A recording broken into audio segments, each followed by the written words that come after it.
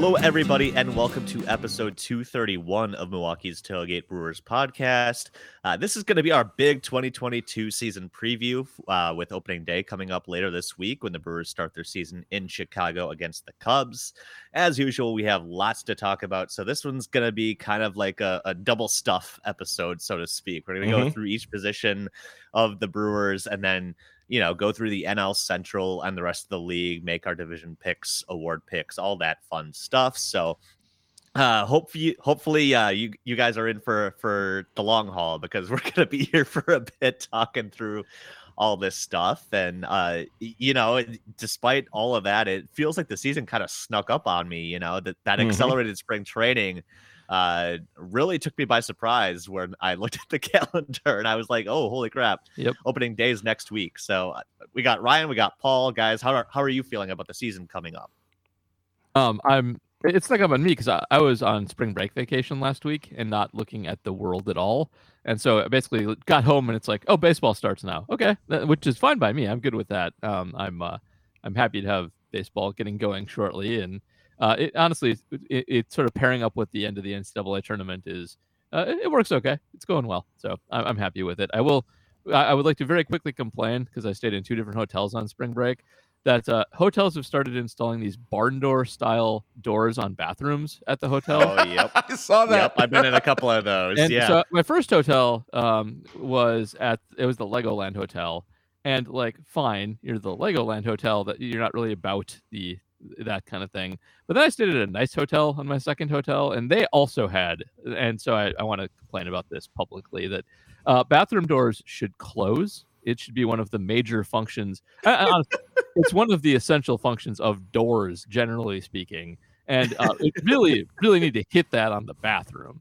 And it's really, really obnoxious to have a bathroom door that has 4 inches around each exterior portion exposed to the rest of the room. It's like there's no bathroom at all. It's ridiculous. So people need to that. It's Joanna Gaines' fault. So let's put blame where it deserves to be, and Chip Gaines too. It's HGTV's fault, but you guys got to stop doing that. Bathrooms need doors. This is not complicated. Yeah, I mean, this is Europeans have been saying what the fuck forever at Americans about the fact that our bathroom doors in stalls and bathrooms don't go all the way to the floor. They think that's really weird. And it is. Right. It's super weird and it's gross and it's frankly very strange. So yeah, I'm 100% on this. Doors should close. Frankly, master bathrooms should have a separate little cubby for the toilet. And then for everything else, the shower and the sink and all that other stuff, there should be just a separate little cubby in the master bathroom for the toilet. 100%. That is ideal design. And we are going to be so long on this. Yeah. Sorry. That's already 4 minutes in the bathroom. Not good on brevity so far. Yeah. No, it's fine. At least there wasn't carpeting, right, Paul? Oh, God. So there was not carpeting, mercifully. Yes, that is good. Oh. All right. Before we get too off track, let's just start off by doing the usual reminder. You can become a patron, help support us, throw a few bucks our way at patreon.com/MKE Tailgate. Aside from helping us out, you also get question priority here on this podcast, as well as the Reporting as Eligible Packers podcast. $5 a month gets you that extra content, that minor league extra with Ryan and James Anderson from RotoWire.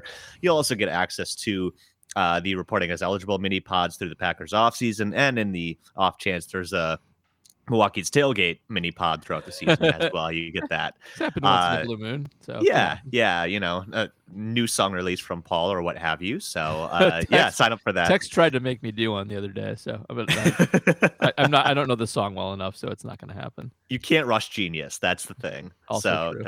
There's that. All right. Well, that question priority is going to come in handy for a good handful of our regulars here, because we asked our patrons to help us out, basically kind of fill out this show. So what we're going to do is go position by position, and we asked for some position specific questions along the way to kind of help guide our conversation here. So I guess let's just start going around the diamond, and we'll start with the offense first, because I feel like there's more questions there's more to talk about. We know the pitching's awesome, but if there's going to be a sticking point for the 2022 Brewers, it'll probably be similar to the 2021 Brewers, where the offense was looking average-ish on paper, and it didn't exactly play out that way. So that's got me feeling a little nervous. I'll find out if you guys feel the same way. So let's start with catcher. Obviously, Omar Narvaez kind of has the starting job locked down after producing really well last year. But, that first year in 2020, it was a strange year. We're not going to harp too much on that.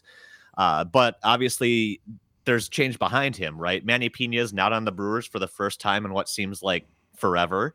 And backup catcher is kind of a question now. So our first Patreon question is going to come from who else? Jay Google, asking by the numbers, either offensively or defensively, is Severino a mild upgrade or downgrade at backup catcher? Ryan, let's start with you. How do you feel about Severino stepping into that backup catcher role, replacing Manny Pena? If there's anything besides pitching that I have confidence in the Brewers' ability in, it's to identify like depth catchers, to bring them in and to have them be good. So the fact that they picked Pedro Severino, I feel very good about what is going to happen here. His defensive numbers were lacking last year. I 100% think that they identified some things that they can work with in that, and that they're going to have him being a very good defensive catcher, because essentially in the Stearns era, the Brewers haven't deployed bad defensive catchers ever. Basically, that has not been something they've done. Mm-hmm. So I'm just going to assume they're going to do that, and I like him as really kind of a true platoon mate with Narvaez. And Narvaez obviously would have the big side of the platoon as the left-handed batter, but I think Severino is going to be able to hold down that lefty mashing side pretty well. He has looked good in camp with the bat. I think it's a fine, at worst, horizontal move, and quite possibly an upgrade. Yeah. I agree with Ryan completely. It's just it's like Packers and offensive linemen. It's just one of those areas that they seem to be able to create the defensive floor out of kind of anybody. People need to remember when Omar got here, he was regarded as one of the worst defensive catchers in the league, and he like very quickly just shot up, became one of the best defensive catchers in the league. It did maybe cost him a season of good offense. I guess that is a trade-off that we could maybe see exist when they put him through their paces in practice. It's probably too much to say that conclusively. Guys slump sometimes. But this is, as we will say many times on the show, I'm sure, a very Brewers move. They picked an offensive skill set. They saw something they could improve. They bought him for cheap because they saw they could improve it, and they probably will improve it. And he is, we'll also say this a lot on the show, he is a lefty masher. The Brewers have a lot of lefty mashers on the team. Mm-hmm. Lefty's going to have some trouble with the Brewers lineup this year. Last year, he had an 818 OPS against them. He got on base at a 342 clip, which is nice because the Brewers need on base more than probably anything else, and hit for power. He will be more than serviceable in a platoon with Narvaez, and you can't really ask more than that. Catchers, by their nature, have to split time to some extent anyway. It's a grueling position, and you have to rest your guys to keep them good. If you can rest them in such a way as to maximize an offensive skill set for both of them to create one super good player, that's the best thing you can do, and that's what they have here that they can do with that. Yeah, kind of an ideal world is if you have a good starting catcher that you like who's left-handed, and then back him up with a right-handed backup. That's perfect because it hits about the exact split you want, which is about 2/3, 1/3, or 3/4 to 1/4, somewhere in that neighborhood of time split at the position. So it's just about perfect to work it out that way, and hopefully they continue to do that because it is really advantageous.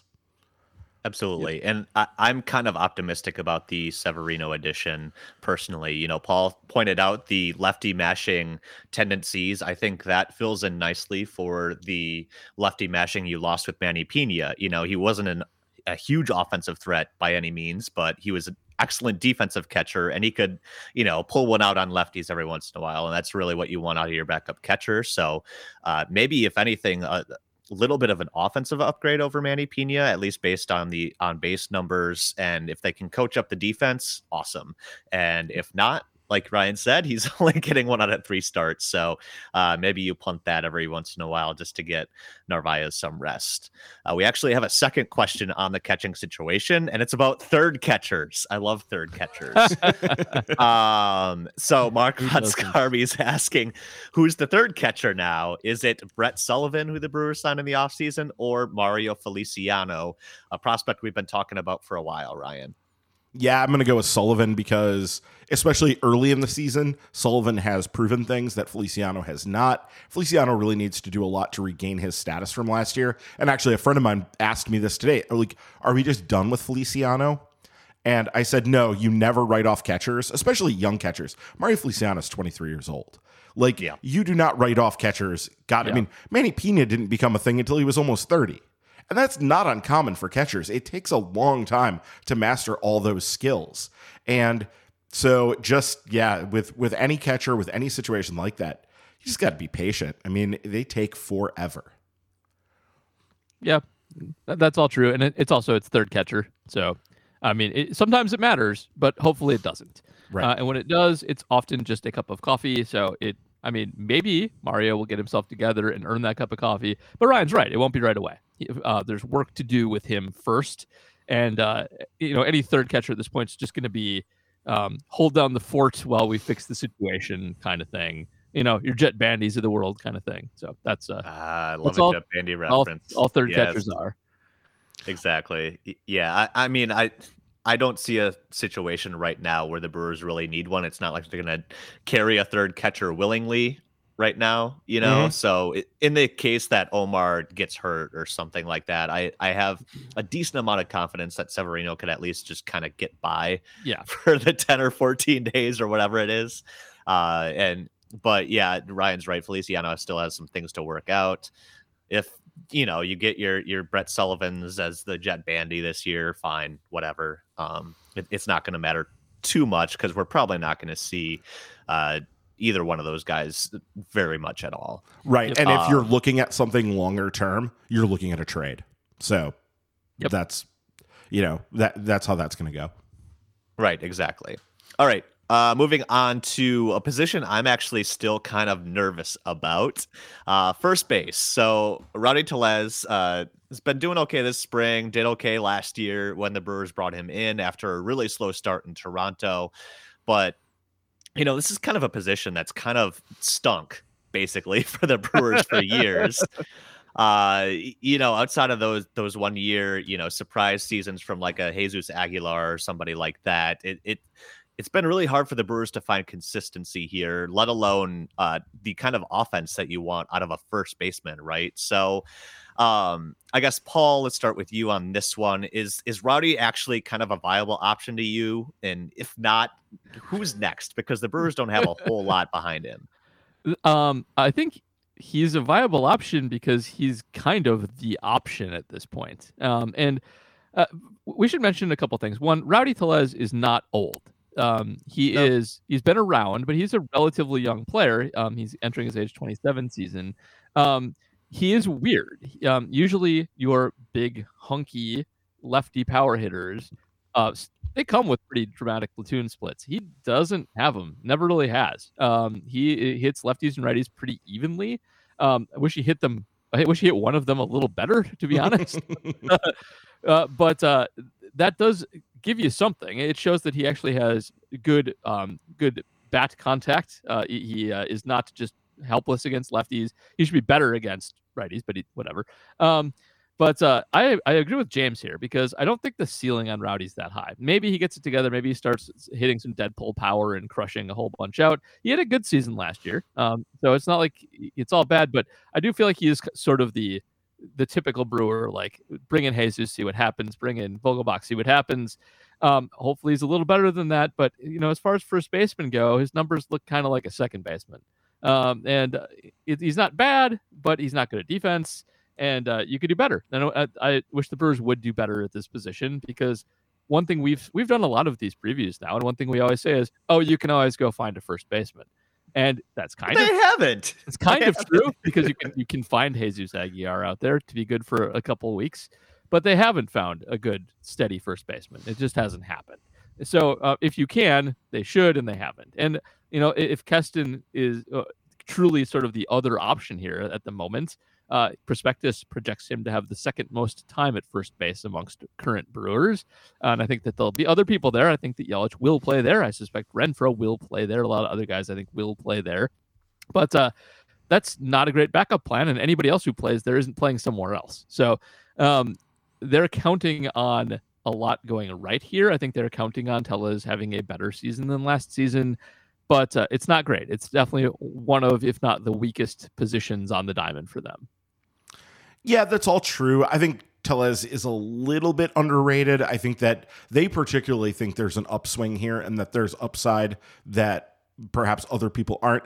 And I know that the fantasy community, I listen to a ton of fantasy podcasts these days, and they've all sort of adopted him as their perpetual guy that they think could do better if he actually gets playing time. And now this is finally the time when he figures to get playing time. He was having trouble with that in Toronto, and he was able to get into that in Milwaukee. And there's no reason to think he's not going to get basically everyday playing time at this point. And I would take, looking at just the various projections that are out there, looking at Pacoda, Zip, Steamer, they all sort of have him as basically like a 260-ish, 330, 460-ish hitter, maybe with a little bit more upside on the slugging.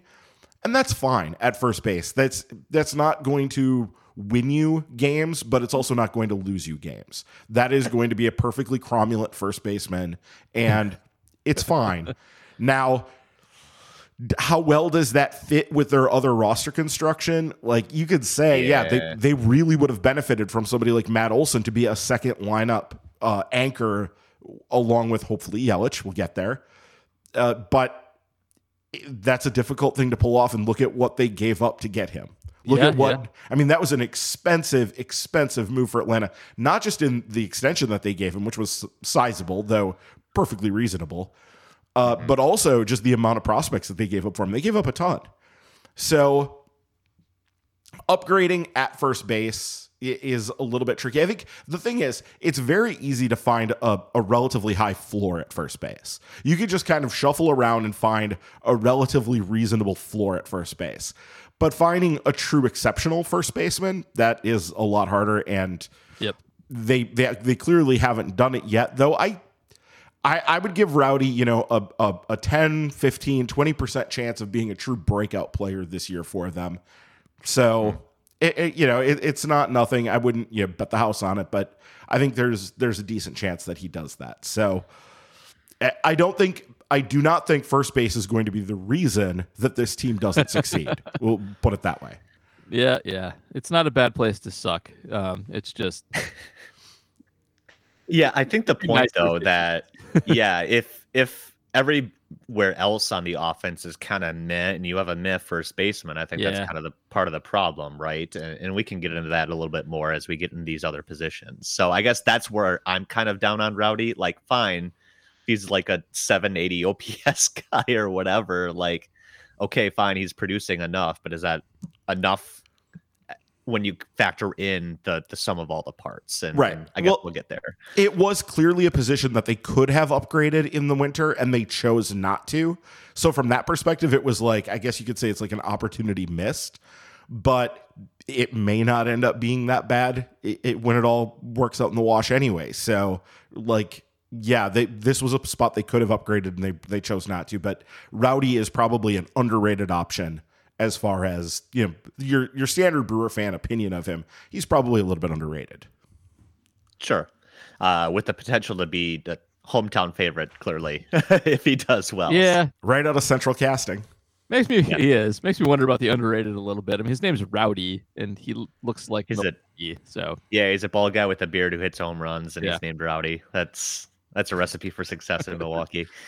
All right, second base, Colton Wong, obviously the starter there, and he was worth about 3 WAR last year, kind of averaging the Baseball Reference and the Fangraphs together, and he set a career high with 14 home runs last year, but he only played 116 games, so a lot of that, some of it was kind of bad luck, but other than that, also there was nagging injuries, that kind of thing. So I guess, he's turning 31 this year. Ryan, are you worried about durability concerns there? And is there like a lack of depth up the middle we should be concerned about as well? No, I don't think so. I think they have it reasonably well covered because I'm higher on Jace Peterson than I guess most people are. And I think that they could potentially make some moves to fill spots as the season goes on, especially at third base and second base if things don't work out there well that way. And if you need to basically slip him into a platoon, you can do that without too much trouble. It won't be Jace Peterson. Jace will have to play a lot more at third base in that case. And then it would be like Urias coming over and playing, a sort of in a platoon situation. But I don't even think that's really the downside. I think the thing I want to highlight about Kolten Wong, and that is the sort of thing that has been missed when all these national analysts, we're going to get into this because all these things, like everybody's been very negative about the Brewers. Effectively Wild was very negative. Baseball Prospectus was very negative, even though they like freely are like, oh no, they're clearly the favorite in the division. They're very good, but their offense is just kind of boring because they didn't upgrade it and whatever. Mm-hmm. And I think one of the things that has been missed about this, and it doesn't get missed with the Cardinals, everybody fawns over the Cardinals defense, and rightly so. It is probably the best defense in baseball. The Brewers are in the top 3 or 4 themselves. They have built a run prevention machine, and a big part of that is having really good defenders kind of all over the diamond. And Kolten Wong is a vital cog in that machine. Like, he is an exceptional defender at second base. And so even though you may not get like Kolten Wong as, say, your leadoff hitter, may leave you a little bit like, that's not a great leadoff hitter. You kind of wish you'd had maybe a better leadoff hitter than that. But Kolten Wong as your second baseman, with the defense and with everything that he brings to the table, that's a pretty damn good player. And so it in the end, when you take it all together, it works out just fine. Yeah. I mean, that's how you get 3 WAR in only 116 games, right, Paul? Yes, exactly. Kolten Wong's just really good. And I know that he might not be flashy or exciting, but we mentioned when the Brewers signed him, because of his defense and above average bat at second base, he's perpetually a multi-WAR player and perpetually one of the better players on baseball. If he actually had a good offensive season, he would quickly round into like an MVP caliber guy. And 30 is not that old. I don't think we should be that concerned about playing time because it kind of depends on where you want to focus lack of depth. I would say third base is probably worse for the Brewers. Luis Urias can play, I think, is his natural position really at second base. And should he get hurt, that's fine. They have lots of options to step in at second base. Second base is frankly not that hard. Ricky Weeks played it for many, many years. It can't be that hard. So there you go, Andy. Dude, yeah. Andy is so pissed at you right now. He knows about the defense. He'll be fine. Kolten Wong's just a really good, solid player to have, and hits just fine for his position. So he fits in well with the team. He's lefty. He hits it to the short porch, and there's not much more to say about him. He's just the kind of steady veteran who does all the little things right that you need to have on a really good team. And so he's perpetually underrated, and he shouldn't be. I don't think it's kind of. I wish he was a little bit better. So he's a Cardinal, so no, I don't. But I feel like in like a better run environment with his defense, he maybe would be pushing like almost Hall of Fame levels with the defense, and be one of those guys that we argue about is like, well, his defense was super awesome, even though his offense was fringy. He's not quite there, but he will be a fun Hall of Very Good guy when he retires. But he's just an outstanding player who does all the things that nobody cares about. Yep. Yeah. I was surprised when I looked up, doing some research for this. He's never made an all-star game, which kind of blew my mind a little bit, considering the Cardinals cachet and all that stuff too. But like, I don't know if he hits and he stays healthy this first half, maybe he's a good bet to get there this year. All right, so going to his double playmates, the shortstop position, I think this is kind of an area where a lot of people have focused in on as well, right? Because obviously the Willy Adames trade last year really transformed the Brewers season. Might have saved it if you can save a season with a May trade. But he was just phenomenal after coming over to the Brewers, and a lot of that's been attributed to getting out of Tropicana Field, because famously he couldn't see there or whatever. And, we've kind of talked about it. And Paul, I know you kind of buy into it a little bit, but I guess how much of that is real or sustainable? Like we're talking about a half season here compared to maybe a career thing. And, some of those national podcasts that Ryan mentioned seem to be kind of skeptical on if Willy Adames can do this over a full season. Yeah. So I think it's fair to be skeptical because first of all, it's usually a mistake to think that any of your players are special just because they're yours. So we have the story on Willy Adames, but I think it's reasonable to not project off of, a slightly more than half season to all of a sudden greatness. Now, that said, 3-year weighted averages are good when the situation is pretty static. And in this case, the situation was not static. And it's not as if we didn't have when you're doing science, you make a prediction in advance of the research. And then if you do the research and if the prediction holds up when you do the experiment, then it's more likely to be true or true. And here we had the batter's eye for Willy Adames. And we always had the theory because of his home road splits. And then he got traded away from Tampa. And in Milwaukee, he hit like his road splits, which seems to be confirming the experiment. So in the one sense, on a normal 3-year weighted mean, you would expect him to regress quite a bit this year. But on the other hand, considering his Tropicana road splits plus his Milwaukee time, you have both a pretty good sample of time away from his stupid batter's eye to confirm that the batter's eye was actually a problem for him. And I think it's reasonable to be optimistic that Adames will maintain that level of play going forward. He's in his prime. He's not going to decline based on age at this point. And, he seems to have taken to Milwaukee greats, seems to be a clubhouse positive presence. And I think that it's very likely that he exceeds all of his projection system projections because of that factor. And I'm willing to, put money on that. I think here we have a good example of an actual change in circumstances that matters. Yeah, and just to put a finer point on what Paul said, I had the numbers. I had them all ready to go here. His away career, which was so a total of 855 plate appearances away from, whatever his home park was. He hit 301, 371, 517 for his career. That's an 888 OPS, which is extremely good. That is a very, very good number. That puts him as one of the best hitting shortstops in the game. Mm-hmm. Mm-hmm. And his time with the Brewers last year after the trade, he hit 285, 366, 521, or an 896 OPS. So he was basically the same guy, almost exactly, that he has been this entire time playing away from Tropicana Field. So I think there's no particular reason to think that that's not the guy he is. And he's still at a point in his career. He is not particularly old. Let me double check, but I think he's 25, right? 26. He just turned 26. This is his 26th season. It's also worth noting that his 2020 season with Tampa was also good. There is a clear line of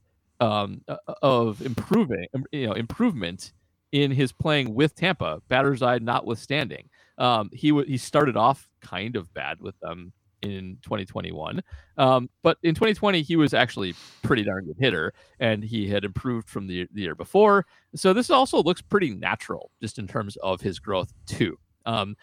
So anybody seeing him in a decline, I think, is really just doing sort of math without context, and maybe not even that great of math in the first place. Right, exactly. And the other thing that you could even point to too is maybe you would be skeptical of this because it was the Rays that traded him away, and the Rays tend to do smart things. But then you look at the circumstances and say, well, the Rays did that because the Rays have the best young shortstop in baseball, I guess age 21 and under category. And so Wander Franco was there. This is what they were doing. Yeah. They were clearing space for him. And it just made a lot of sense. And they also were looking at the fact that he was headed into arbitration this year. And so he was going to start to cost them more money. And there's nothing that Tampa Bay likes more than saving money. So the Brewers were in the right place at the right time on this. And it is a huge credit to David Stearns that and Matt Arnold, who let's give credit here, he probably had a lot to do with this because he was, I guess, instrumental in bringing in Willy Adames to Tampa Bay in the first place. So all of this adds up, and you say that like this is why you want to have somebody like David Stearns and Matt Arnold running your team, is because they find you Willy Adameses and bring them to you, and that's wonderful. Right. And if, Rowdy ends up being something too, it was sort of a similar situation, right? Like he had nowhere to play because Vladdy Jr. was at first base and DH was occupied because Toronto's just stacked. So it was, two trades in around the same time, kind of identifying those opportunities of blocked talents or soon to be shoved out talents in Willie's case.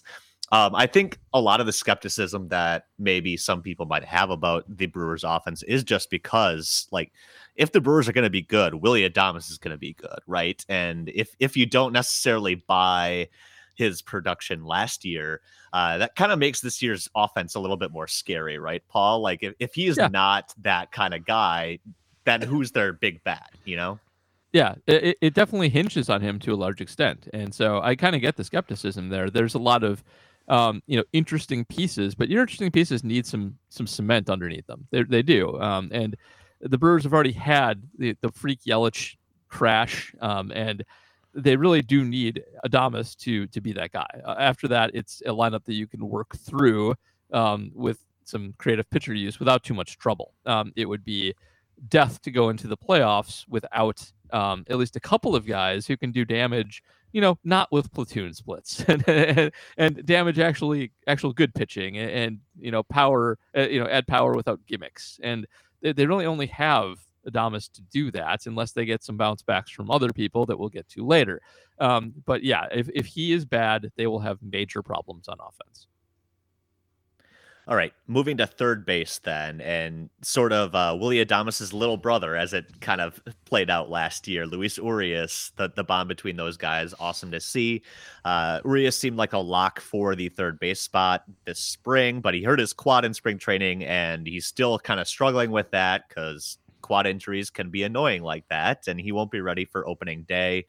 So I guess, again, going back to the skepticism about this offense, if Urias isn't at third base, I think suddenly this lineup looks a lot different as well. So I guess, Ryan, how does this look different or from a quality standpoint if he's not in the lineup? I know you're a big Jace Peterson guy, and I imagine he's kind of the guy that we'll see there slotted in more. But are you worried about the lineup as a whole if Urias is missing significant time?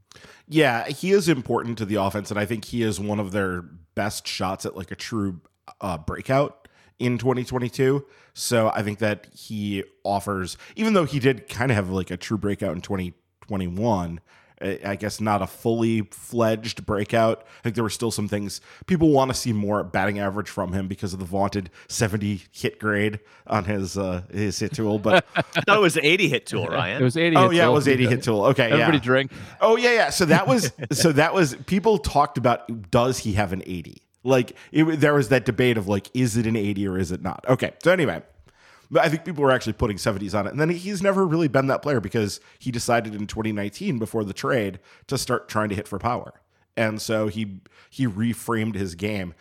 And I think that he is important for that. I think it's a good idea right now to freak out too much about him missing a ton of time. This is not good. The lingering sort of muscle injury like this it's not great. You don't like to see it. But it's also not anything that we have to like think that like there wasn't precedent for it. We're not looking at like a recurring injury here yet. So hopefully, I guess we wait and we hope. But yeah, he is going to be an important piece of this offense because they're counting on him to provide a pretty substantial amount of power. Yeah. So everything Ryan said is absolutely true. And I don't want to sound like I'm about to rip on Luis Urias. Let me say right up, he was excellent last year. He was a 2.5 win player last year, and those don't grow on trees. It was, I think, kind of a breakout for him. But he is also a little bit of the problem with their offense in a nutshell, because I do think he slots in much better as a natural second baseman, where his offensive profile plays way up. Colton Wong is entrenched there and should be. But he is an excellent second baseman playing third base, and you can get corner power at third base that he doesn't really provide. He's a good hitter.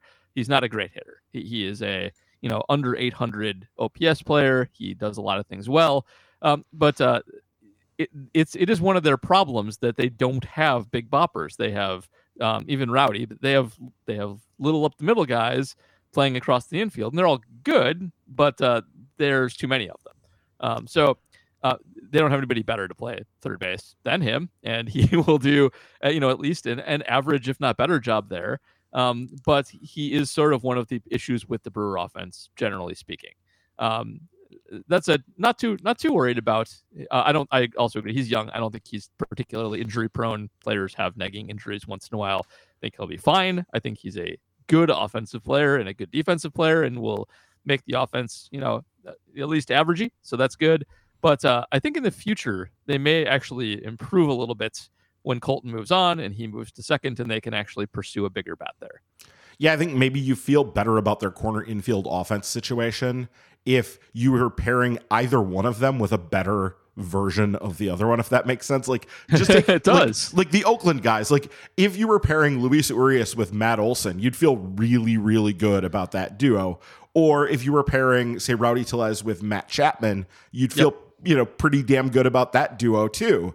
But having both of them there leaves you, it's a little bit more question marky than you would like to see. But then again, that's kind of what David Stearns does. And he then builds in redundancy into the system and gets guys to back that up. There's Mike Brousseau sitting around kind of waiting there and potentially as a guy to add to this mix. You have Keston Hiura going back to the first base side of things. He could worth dropping in. Pablo Reyes has an 840 OPS against lefties, and one of the many lefty mashers on the team that can also step in, at least in a limited role. So yeah, they've built in redundancy here, and they've given themselves options, and they've also given themselves potential places to upgrade on the trade market over the summer should things take that turn. So I don't think either of these situations are bad situations. They're just not like the ideal. It's nothing that gets anybody excited. But it's a perfectly, and I'm going to use the word again because it's an awesome word. It's a perfectly cromulent corner infield situation to have. It's just not exciting. Yep, perfectly cromulent crew, the 22 Brewers. That's great. I love it. Yeah, I think that's maybe something too that a lot of these, national season previews kind of maybe overlook, right? They're looking at the rosters on opening day, and very few, if any, teams are going to have the same team this week that they are in August, right? So I think, like we talked last week, right? Mark Ignacio said there's room in the budget to kind of make these upgrades too, and kind of feels like sometimes David Stearns and Matt Arnold kind of reserve a spot or two on the roster to see, give this guy a chance, and then if not, then we can always go and find somebody. Because again, like the free agent market for third baseman or first baseman wasn't exactly booming, at least at the level that the Brewers play at. So it's not something like there was an obvious, choice there that they passed up on. So I think everybody kind of agreed too that Urias deserved the chance to stick at third base and see what happens. But and he may be the long-term second baseman because Colton Wong has an option year next year, and then his contract's over with the Brewers. So I wouldn't expect him to stay past that point. So maybe Urias does slide back to second base and they do something different. Giving themselves options is the way that David Stearns does business. Yeah, I think that is what happens, by the way. I think that's where he lands eventually when Colton's time is done. All right. Moving on to the, I guess, biggest question mark on the roster, and let's just go around the outfield, and let's start with left field, and that's going to be Christian Yelich. So obviously we've talked at length over the last couple of years about the problems Christian Yelich has been experiencing, kind of just a mind-blowing collapse. There's really no better word for that in terms of what we've seen in production. I think maybe only rivaled by like Cody Bellinger, who is definitely not looking like a Major League Baseball player this spring either. At least Christian has. But Yeah, so a lot of the questions about the Brewers offense obviously stem back to him, right? They've depended on him to be, if not that MVP caliber, at least an all-star left fielder, and he hasn't even been that. So, of course, we got some questions on this. Brian Polakowski on Patreon asking, I think we all assume that Yelich is the everyday left fielder. Is it fair to expect him to be the non-2020 and non-2021 version of himself all year in 2022? So I think it's a little unfair to expect him to be the, Barry Bonds level 2018, 2019 Christian Yelich ever again, right? But Paul, can he get at least to that, all-star, borderline all-star production level again? So I wouldn't actually count that out. I still subscribe to Yelich's problems being much more mental than physical. And while he's not a young man anymore, he's also not old. I think that this is all speculation, but vastly changing their hitting philosophy in the organization. If it's going to help anybody drastically and immediately, it is Yelich, who clearly needs just a rebuild, I think, both mentally and getting that swing back to normal. So I think, that bat's still in there. If they can coax it out of him, if they can get him over his knee, if they can get him elevating the ball just a little bit more. One of the things that Yelich can do, even aside from all of the, the broken knee and all the issues we've seen, is he's never had a great launch angle. He has always been a guy who is more likely to hit the ball into the ground than a lot of people with similar offensive production. And you can change that. Aside from everything else, you can start to work on him elevating the ball better. If you can do that, he'll drive the ball out more because he still has a good exit velocity. He still makes good contact. His barrels are way down. That's a problem. But his barrels are way down because he hits the ball down too much and he hits too many line drives. So there are some things you can get into the equation here to turn him back into an MVP caliber player pretty quickly. He just has to be able to execute them. It's all about whether he can do that. And nobody knows because his problem is weird. Nobody knows exactly what's wrong with him. I have my theory, of course, but I have no way to know if that's true or not. I have nobody to tell me, and nobody in the organization will ever give that away. But it all depends on somebody figuring him out and somebody getting him to get the ball in the air more than before. He's still pretty fast. His base running metrics are still good. He looks bad in the outfield, but that's actually been the case for quite a few years now. So I think I don't think there's reason to be particularly optimistic or pessimistic because there's so much unknown about Yelich. And I would view this team has been good when he has been pedestrian. If they can turn him around, they will be excellent. But if he still struggles and he's still like 100 OPS plus guy, whatever he is, 100, 110, they can work with that. So what you want to avoid is a complete collapse. Then you got major problems, but he's still providing at least some value. Upside is still there. As Prospectus mentions, and as Jonathan Judge mentioned to me last time I talked to him, pitchers still fear him. He still puts up good on-base numbers. People do not challenge him in the zone. And so there's reason to believe that there is still something there that pitchers are seeing that they're afraid of. So if you want to be optimistic based on that, fine. If you want to be pessimistic based on the last 2 years, also fine. Won't know until this starts. I don't even know where I'd place my bet right now. I think given that they actually have overhauled the hitting program on the Brewers, I think that there's a chance we start to see him come out of this a little bit. I think he needs a boost of creativity from their hitting coaching, and I think that injecting new people into the process is a good way to go about getting that. Doesn't always work. Sometimes you hire bad people, but I think there's at least a better than average chance that they figure him out at least a little bit. So I will say that there's a decent chance he is above his last 2 years. Just don't know how substantial. I'm not going to bet him to go all-star again, but I won't be that surprised if it happens. I mean, the projections on him are remarkably consistent with each other. They are. You look at like what Steamer says. It is a 259, 370, 463 guy. Zip says 268, 374, 481. Pacoda was right in that same neighborhood. I don't have it. They all see that. They all see the on-base percentage, and they all see the same thing about it. It's the most confounding thing about Yelich. It's bizarre. Yep.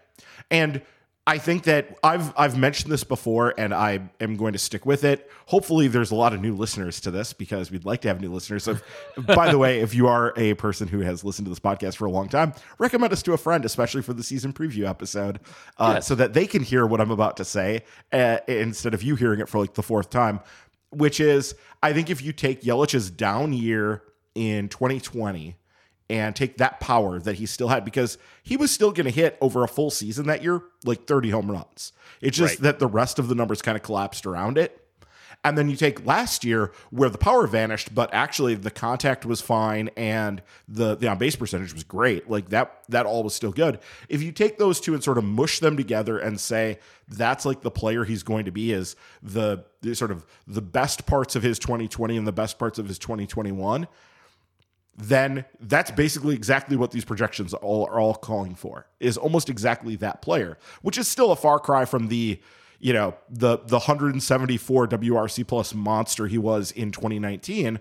But if he goes and puts out what they're projecting, either a 122 or a 127, which is about 25% above league average, great. That is going to play very well in this lineup, and I think they will be assuming everything else doesn't collapse around it, they're going to be fine for the division. Yeah, part of me still thinks, despite what the organization was saying, I still think he was playing through some sort of injury or discomfort with the back or whatever last year, because that, to me, is the only way you can really make sense of the power just vanishing the way it did. It's worth mentioning. His numbers in 2021 were his behind the scenes numbers worse than they had been in 2020 and before. Like his barrel percentage was down to 7.6 from 12, 15, and 12.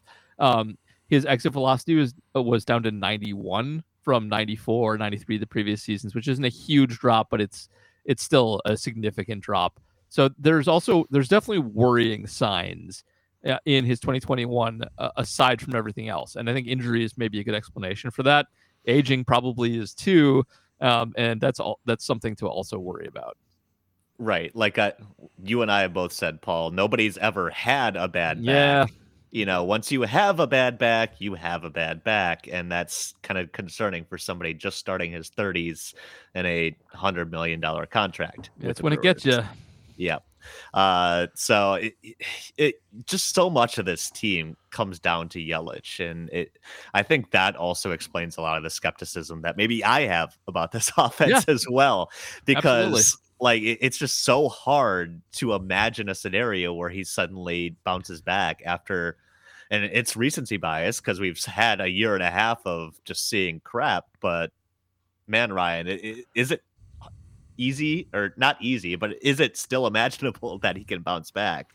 Yeah, I mean, well, but that's the thing. When you talk about like so much of this team comes down to Yelich, well, yeah, that's what happens when you give a guy a $200 million contract. Like you're making the bet on that guy. And so you kind of need him to be better than what he was last year. But you also know that that's kind of how these things go. Guys have ups and downs in their careers. And so you can't necessarily plan for every single up and down in the cycle. But yeah, like if Christian Yelich is just like perpetually now like an average-ish hitter, it's gonna be tough for the next 8 years. Like they're gonna have to work around that. That's going to be a thing that they are going to have to deal with, and it's not going to be ideal. So, but that's part of the deal that you get in when you make these long-term deals with a guy. You're kind of like wedding your future to their production and hoping that it all works out. Fingers crossed. And we were all super excited about that deal when it got signed, and so this is the part that goes with it. Like now you worry because you wonder if he's going to be able to regain not the MVP form necessarily, but just like a really good above average all-star sort of player form again. And we can't answer that. We just have to wait and see, like everybody else. Mm-hmm. Yeah, they'll definitely have to work around that contract if it continues this way, but I'd like to remind myself that there's no such thing as an untradeable contract in baseball, because Matt Kemp got traded twice when he was pure garbage. So there's that as well. It's just what you have to give up to kind of dump the contract too. but hopefully that's not a conversation we have to have with Christian Yelich for 4 or 5 more years. Hopefully we're not. Keep Dick Monfort on speed dial for 2025. And yeah. Can you imagine Christian Yelich and Chris Bryant and Coors Field, Dick? Man, get on that. All right. All right. Moving on to center field really quickly. Obviously, Lorenzo Cain, the starter there, but he is, long tenured. Let's put that politely. He's very old, but played well still last year when he was on the field. But obviously, similarly to some of the other older players on the team, durability may be an issue, and the Brewers may have to do more cycling in and out to kind of cover those. So, first of all, I guess we have a Patreon question from Mark Podscarby asking about Paul's favorite, Tyrone Taylor, asking, does Tyrone do enough this year to claim the center field job going into next year once Lorenzo Cain retires, which he has hinted that this could be his last season, Paul? Yeah. So Tyrone has proven to be quite a bit better than I have ever given him credit for, but I don't really think he's an everyday player. I think, well, first of all, he is primarily a righty masher or a lefty pitcher masher, offensively. He's been okay against same side pitching, not terrible, but he's really a platoon guy, and he's stretched in center field. Not a lot of defensive metrics like him. I don't think any do. Prospectus in particular despises him there. And he's getting a little, he's not old. He's going into his age 28 season, I think, but he's always been a fringy center fielder to start with, and he has not gotten better over time. He is, I think, at this point, really a platoon corner, 4th outfielder, 5th outfielder backup, and he should not be your everyday center fielder. The Brewers rely on their center fielder to do a lot. When Lorenzo Cain is out there, he really, really helps the corners out a lot, and they will suffer for having less than stellar defense out there. And Jackie Bradley Jr. sucked something horrible on offense, but at least he could man the position out there. And I think that they benefit from having a guy like that more than having a half thumper. So no, Tyrone is not the answer there next season. And while he has his role, he's good at something. He's not a center fielder anymore, if he ever was. Yeah, I'm fine with having him be your backup center fielder. I'm not fine with having him be your everyday center fielder. I think the ideal role for him is a guy that plays every day, every single day that there's a lefty, and gets an at-bat. Anytime there's a lefty in a late game situation, if he's on the bench, you want him in there to potentially crush a lefty. Yeah. That's his role, and that's fine. Not every player needs to be a everyday stalwart player, and I know people want that to be the case, but it probably just isn't realistic. We've seen enough from Tyrone Taylor. He's already sort of exceeded most of our expectations at this point. Now you want him to continue to exceed that. Like, at some point, you just sort of say, okay, it's fine. He's useful in this role, and that's where he is an above average player. If you ask him to do more than that, if you ask him to be a 600 plate appearance, everyday center fielder, you're going to expose that defense, and you are going to expose the deficiencies against good right-handed pitching. As it is, he doesn't need to play against good right-handed pitchers basically ever right now. And that's ideal for him. That's what you want, is to not have to have him face good right-handed pitching. Crappy right-handed pitching, great. Lefty-handed pitching, that's where you want him. That is the ideal role. But yeah, you just don't want to have him be overexposed. And so just plan on having him be a good, useful kind of rotational guy who can play, 300-400 at bats a year and play all over the outfield. And that's fine for him. All right. Shifting now to right field. And this is actually, another interesting position here for the Brewers. They, of course, before the lockout, took place, they swung a trade. They got rid of Jackie Bradley Jr.'s contract, if we're being accurate, and got Hunter Renfroe from the Boston Red Sox to slide into right field. So I think this is a guy, again, kind of the theme that we established with a lot of these other positions. Hits lefties really, really well. Righties has a rocket arm in right field, but defensive metrics are a little bit all over the place on him a little bit. So definitely a flawed player, I think is the nice way to say it, but one that could be very valuable to the Brewers as well. Just a very Brewers-y pickup. So I guess, Paul, the question I have for you is he actually an offensive upgrade in the outfield, or is he just basically there to backfill the production that they lost with Avi Garcia? I think he's actually a slight upgrade. I maybe like Hunter Renfroe a little bit better than a lot of people, but he's played. If you look at his career numbers for all the teams, he's been with the Padres and the Rays, and his hitting numbers were mostly pretty pedestrian with them. Those are big parks, and always worth looking at DRA for these kinds of things. When you get guys who are with big parks, is with Boston immediately before the Brewers, where he hit quite well, which is a much smaller park. Slugged .501. And has good platoon splits to work with as well, as James mentioned. Also worth noting, Prospectus, everybody's defensive metrics do a couple things good, a couple things bad. It's hard to have good all-encompassing ones. Prospectuses are actually a little bit weak on the infield, sometimes great at catcher for obvious reasons, but they tend to be very good on outfield defense, and so I do trust them a little more compared to a lot of the other defensive metrics available on the outfield, where he ranks as an excellent outfielder. That arm, I think, is one of the big reasons why, but I do think they'll get a slight defensive upgrade out of Renfroe and pretty good hitting, maybe better than AV hitting. Now they got a good season out of AV, so maybe not. But I think if nothing else, he'll be his equal, which is perfectly good because that was a good player that they had. But I think maybe has some potential to exceed him as well. So I like the Renfroe signing. It's not that flashy. He's not a great player, but he's a pretty good player. And I think in Miller Park, with that gun, has the potential to be a slightly better player even than he has been in his career so far.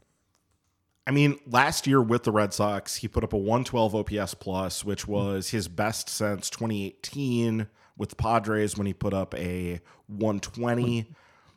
His down years kind of are like in 2020, and I don't even want to really talk about that because it's such a small sample, but Tampa batters, I got him too, probably. Yeah, I mean, to a certain extent, it probably did as well. I wonder about the where the range here is for him. And I think that obviously Garcia's 117 OPS plus last year is kind of the high end of what you could potentially expect for him. Like that is the highest reasonable place I could go with him. And I see a lot more downside below that than I do upside for him. So I guess I'm considerably more down on him than you are. I don't think he's going to be a disaster. I think he's going to be fine. I think you're going to get professional plate appearances from him, and maybe his spot is a spot where they could look to upgrade as the season wears on if they need to get some left-handed power injected into this lineup. Maybe you do that in right field, and that's part of the mid-season adjustments that you make if you need to add that specific thing. So I don't know. I'm not the biggest Hunter Renfroe guy in the world, but it's fine. And really, they didn't dump Renfroe for Bradley Jr. That was almost like two separate transactions in one. Yeah. They got Renfroe in that deal for like Alex Benelis and those guys. And then the salary dump was like an extra part of that. So sure. I don't know. This is probably as good a time as any to talk about the lefty mashing just level of this lineup, because I feel like it almost is at the level of a plan at this point. And, I haven't broken down the rest of the division or their opponents in great enough detail, but they should destroy left-handed pitching this year. Well, that's unfortunate because there's only like two projected left-handed starters in the division right now. That's weird. I was gonna say, we're going to get to that. But yeah, that I don't know. But clearly it was something that they identified as a weakness, right? And whether it was... Or either a weakness of the team or a way to exploit somehow. But I don't know. You got me. But yeah, I don't know. Maybe are there a lot more left-handed late-inning relievers they're hoping to take advantage of? Maybe that's it. Maybe know. They're just hoping to come back late. Yeah, you got me.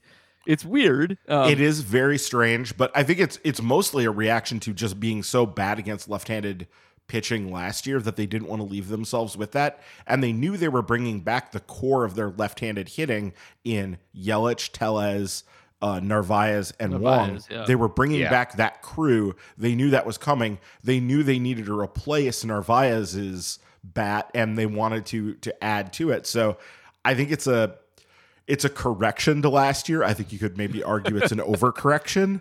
But we'll see. I mean, far be it from me to shit on David Stern's moves, because the man's a lot smarter than I am. So whatever. All right. I guess while we're still having the outfield conversation, we have another Patreon question. It comes from Nick H. He's asking, what are your thoughts on David Dahl at 28 years old? I can't help feeling like that guy has some good baseball left in him. Where do you think he stands on the minor league replacements depth chart? So this is, kind of an under the radar, minor league signing, I believe, that the Brewers made. And, David Dahl had some decent performances with Colorado earlier in his career, but just could never seem to stay healthy and really live up to that promise, right, Ryan? So I guess where do you see him fitting in the Brewers' plans? David Dahl was an all-star in 2019. Now, I know that feels like a long time ago, and my mind. It was a pandemic. It was like the 1 year ago. He stayed healthy, right? He stayed healthy through the All-Star appearance, and then I think things went to shit in the second half for him. Yeah, but he was trending to be good, and then injuries have really, really hampered him since then. Like he has not played, and when he has played, he has been awful. So that part of it is interesting. He is an interesting guy because not that long ago, he's not old. He's 28 years old, and not long ago, he looked like he was going to be an above-average big league hitter and be more than capable of carrying an outfield corner for a decent big league team, which Colorado surprisingly was back then. It wasn't that long ago. So yeah, that's all kind of fine, but I don't know. To put the probabilities on that is really hard because I'm not a doctor and I don't have access to his medical situation. I think this all comes down to medicals. Not sure it all comes down to medicals. So yes, he was an all-star, but he was an all-star with a 111 OPS plus and an 877 OPS in Coors Field, which is, for an outfielder, not great. It's okay, but it's not great. And that season really does stand out as an outlier, especially in terms of his on-base skill. So that all said, like none of us are expecting David Dahl to suddenly become an all-star. That's not the point here. The point is are there any skills in there that you can still harness to actually get some production out of him? And that he might still have. He's still a young-ish player. He's not young, but he's not old either. And he clearly has at least some offensive skills that might be worth trying to fix. But I temper my excitement a little bit. Rocky numbers are always a little bit sketchy, and the Rockies do a number on you too. Like you spend enough time there with the muscle memory developed pitching in Colorado. Sometimes it takes people longer to develop the outside skills once they leave. That place sucks. And who knows? He may have hurt himself doing laundry in their basement of the stadium too. So God knows what actually hurt him. The Rockies basically operate like the Cleveland Indians in Major League in terms of they do keeping people healthy and sophistication of the organization. So that's entirely possible as well. But he's a guy that maybe has some things he can fix, but I'm not counting on too much out of him. I wish he was a couple years younger and hadn't spent 4 years hitting in Denver, which is terrible. Well, maybe he could take some plate appearances at DH. So I think that's a nice little segue to our brand new DH section of this preview. So I think a lot of us are basically under the assumption that Keston Hiura probably going to be a guy taking a lot of ABs there. Also, of course, they signed Andrew McCutchen with the idea being that he takes a lot of the playing time there as well. Although, just like everybody else, would much rather see him against left-handed pitching than right-handed pitching. Should really quick sneak in David Dahl, one of the rare guys who actually is really good against right-handed pitching in his career. So may have a role just for that. There you go. So maybe he slides in there. So yeah, it'll be interesting. I guess we've talked about kind of how we see the DH plate appearances breaking down, but McCutchen, great signing, I think, in my view, at least, interesting signing. But I think the real story to follow here is going to be the resurgence of Keston Hiura. If there is one, I'm trying really hard not to get too excited about spring training. Obviously, as we talked about last week, Ryan and I, the early results being promising are a good thing. You don't want a guy to get discouraged right away when he's tinkering with his swing. So that's very nice to see. And our DH question comes from PJ Wessels, and it is about Keston Hiura. So he's asking, is Keston the backup first base DH by default, or is he going to have to earn it, or is he going to get beat out by somebody else? I guess, Ryan, what's your read on the situation as of now? I mean, I think it's McCutchen's role to start the season. I think Hiura's going to have to be fit in sort of various places in the lineup. I think they're going to try to stick him in, on McCutchen's off days at DH, and maybe they try to get Kutch into the field a couple days a week to try to give Hiura even more chances there. And I think they're also going to try to get Hiura in at first base some as well, and maybe also we'll see Hiura in left field. They're going to try to get him worked in so that he gets plate appearances early on in the season. But I think we have to be careful, and we need to be realistic. We're now looking at through 30 plate appearances in spring training. I don't know if he had any today, but he has 10 strikeouts in 30 plate appearances. Yep. And so that's, now that went up. We're looking again at, like a 33% strikeout rate. Now, that's fine. Like, you can do that. He has been successful with high strikeout rates in the past, but it's not a great harbinger, especially when you consider the strength of the competition that he's faced. So sure. I think that number has gone up significantly in the last week since we talked, Ryan. So yeah, it's also we're talking small sample sizes, right? Yeah, exactly. It's small sample sizes, but I think we need to slow our roll on the Keston Hiura thing, and we all hope that this is it. And he could also progress and get better. Like, there can be progression and movement forward for him, but I think we need to be kind of a little bit skeptical and say, okay, we're probably not seeing the resurgence of 2019 Keston Hiura here, and that sucks, but it is what it is. Yep, and that's my problem with expectations for Keston Hiura is I'm really looking at the strikeout rate more than anything else, because you can be better, you can do more with the contact you make, but you really have to make contact at a certain level to be a functional major league player, and he's not really there.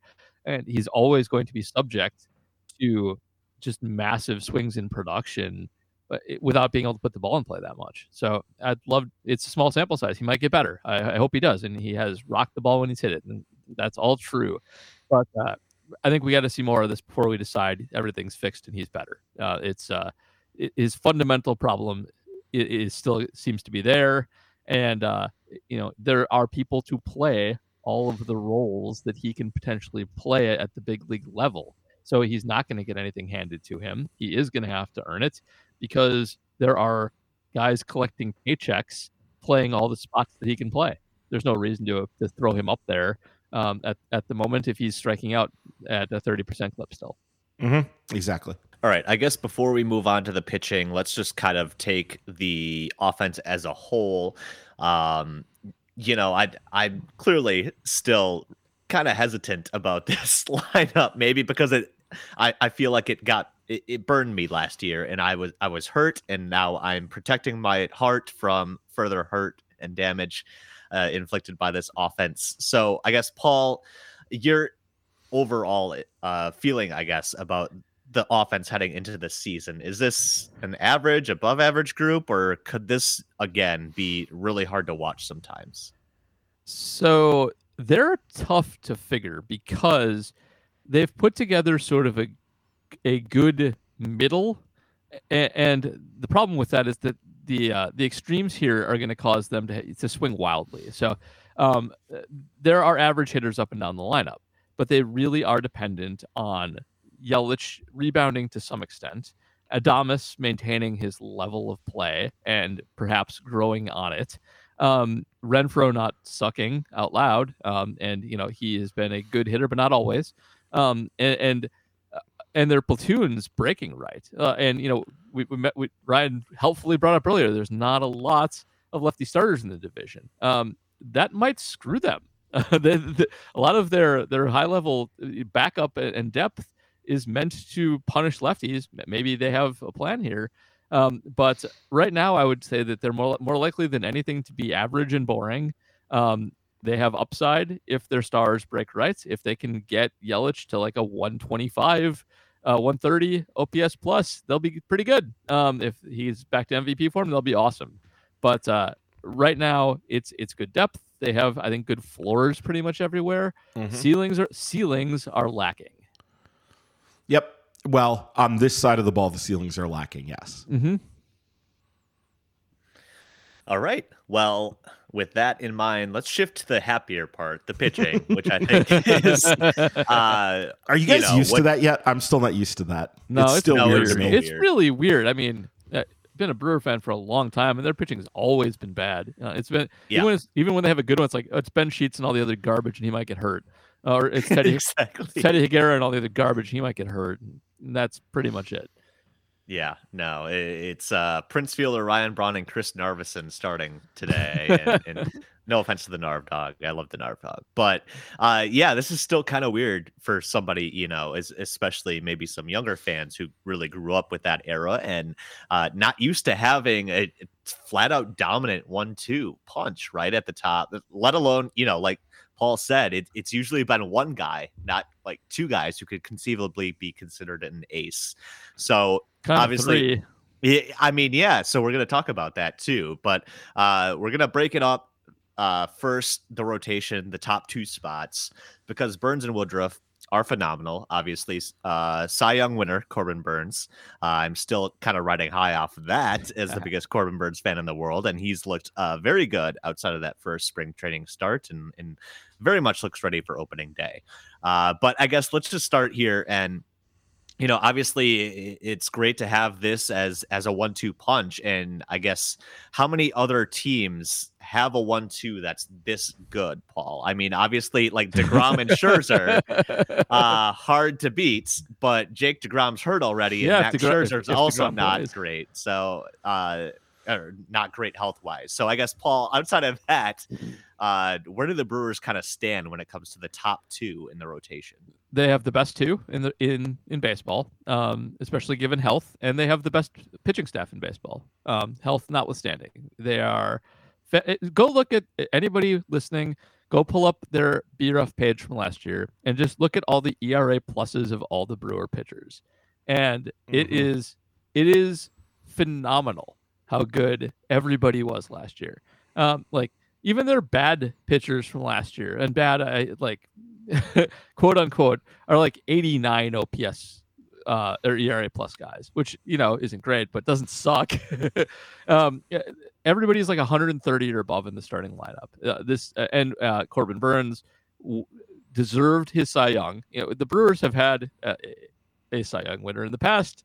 Not necessarily maybe as deserved. Corbin Burnes earned that sucker. He was legitimately the best pitcher in baseball.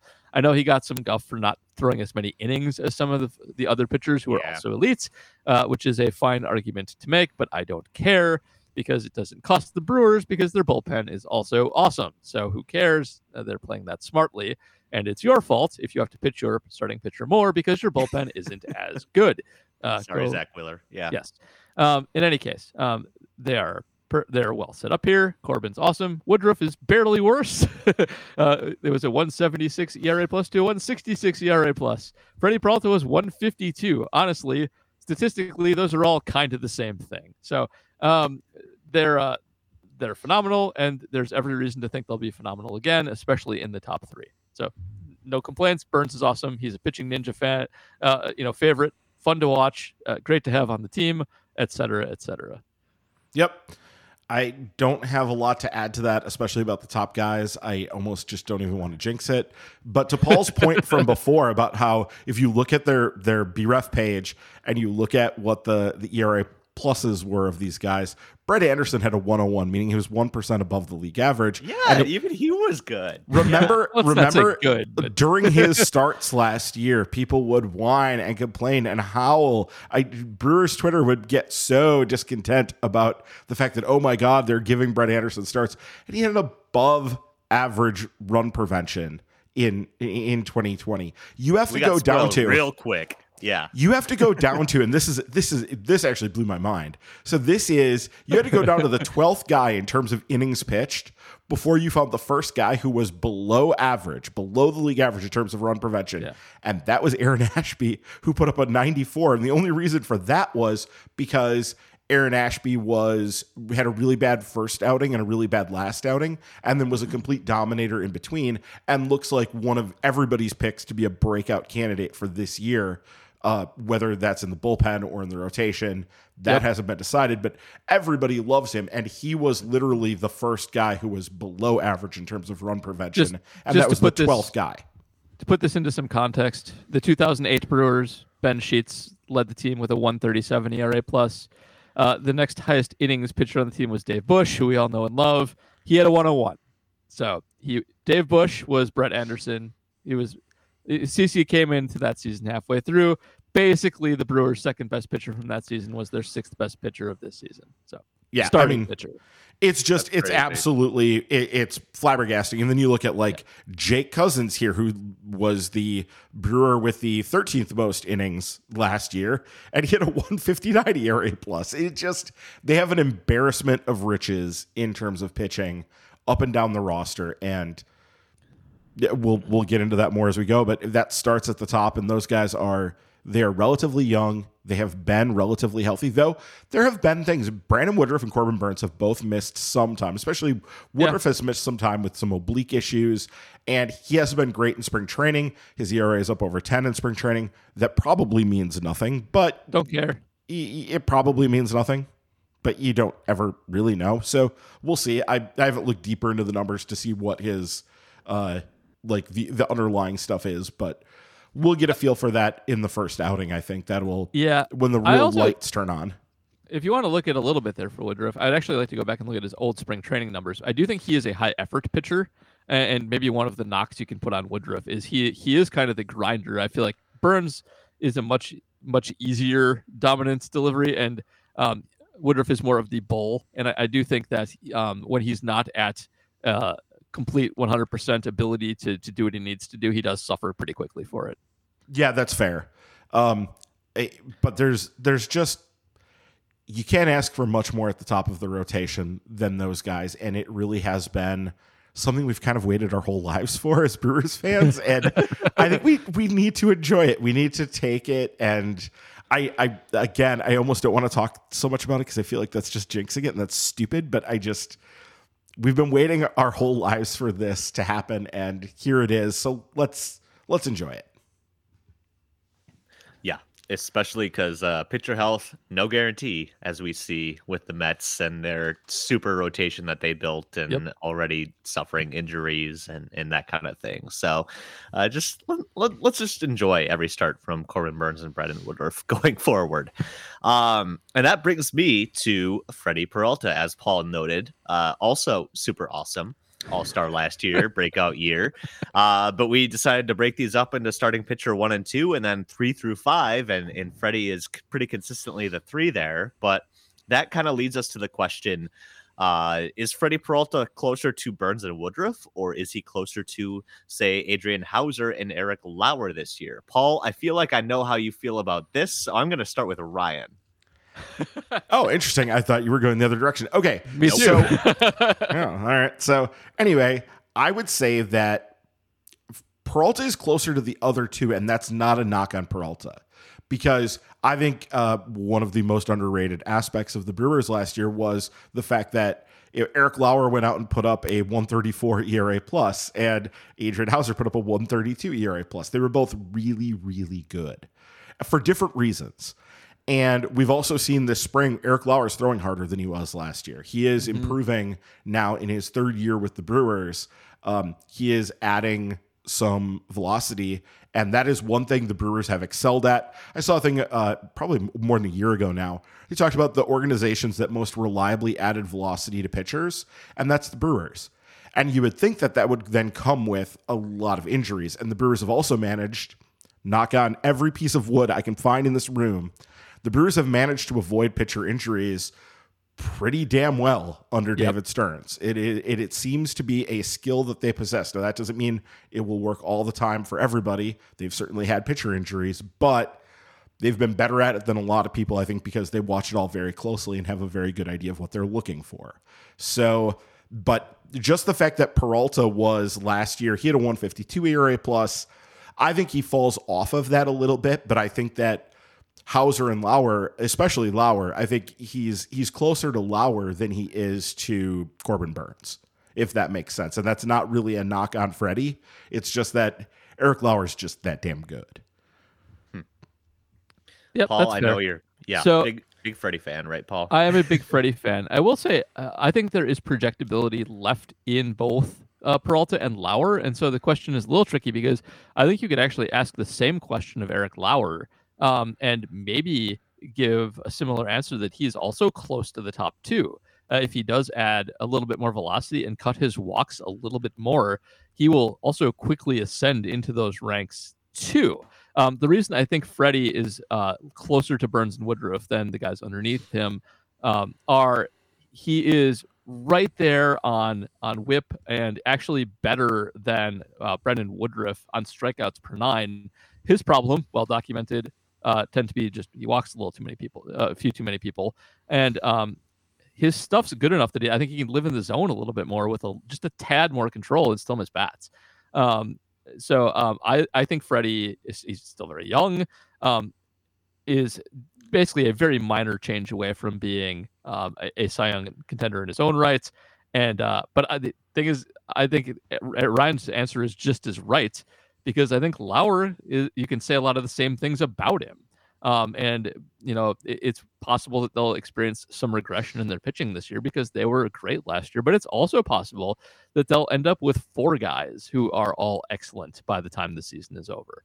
Well, and they all sort of possess their own unique set of skills and their own set of their repertoire. Adrian Hauser's kind of a throwback. I want to credit.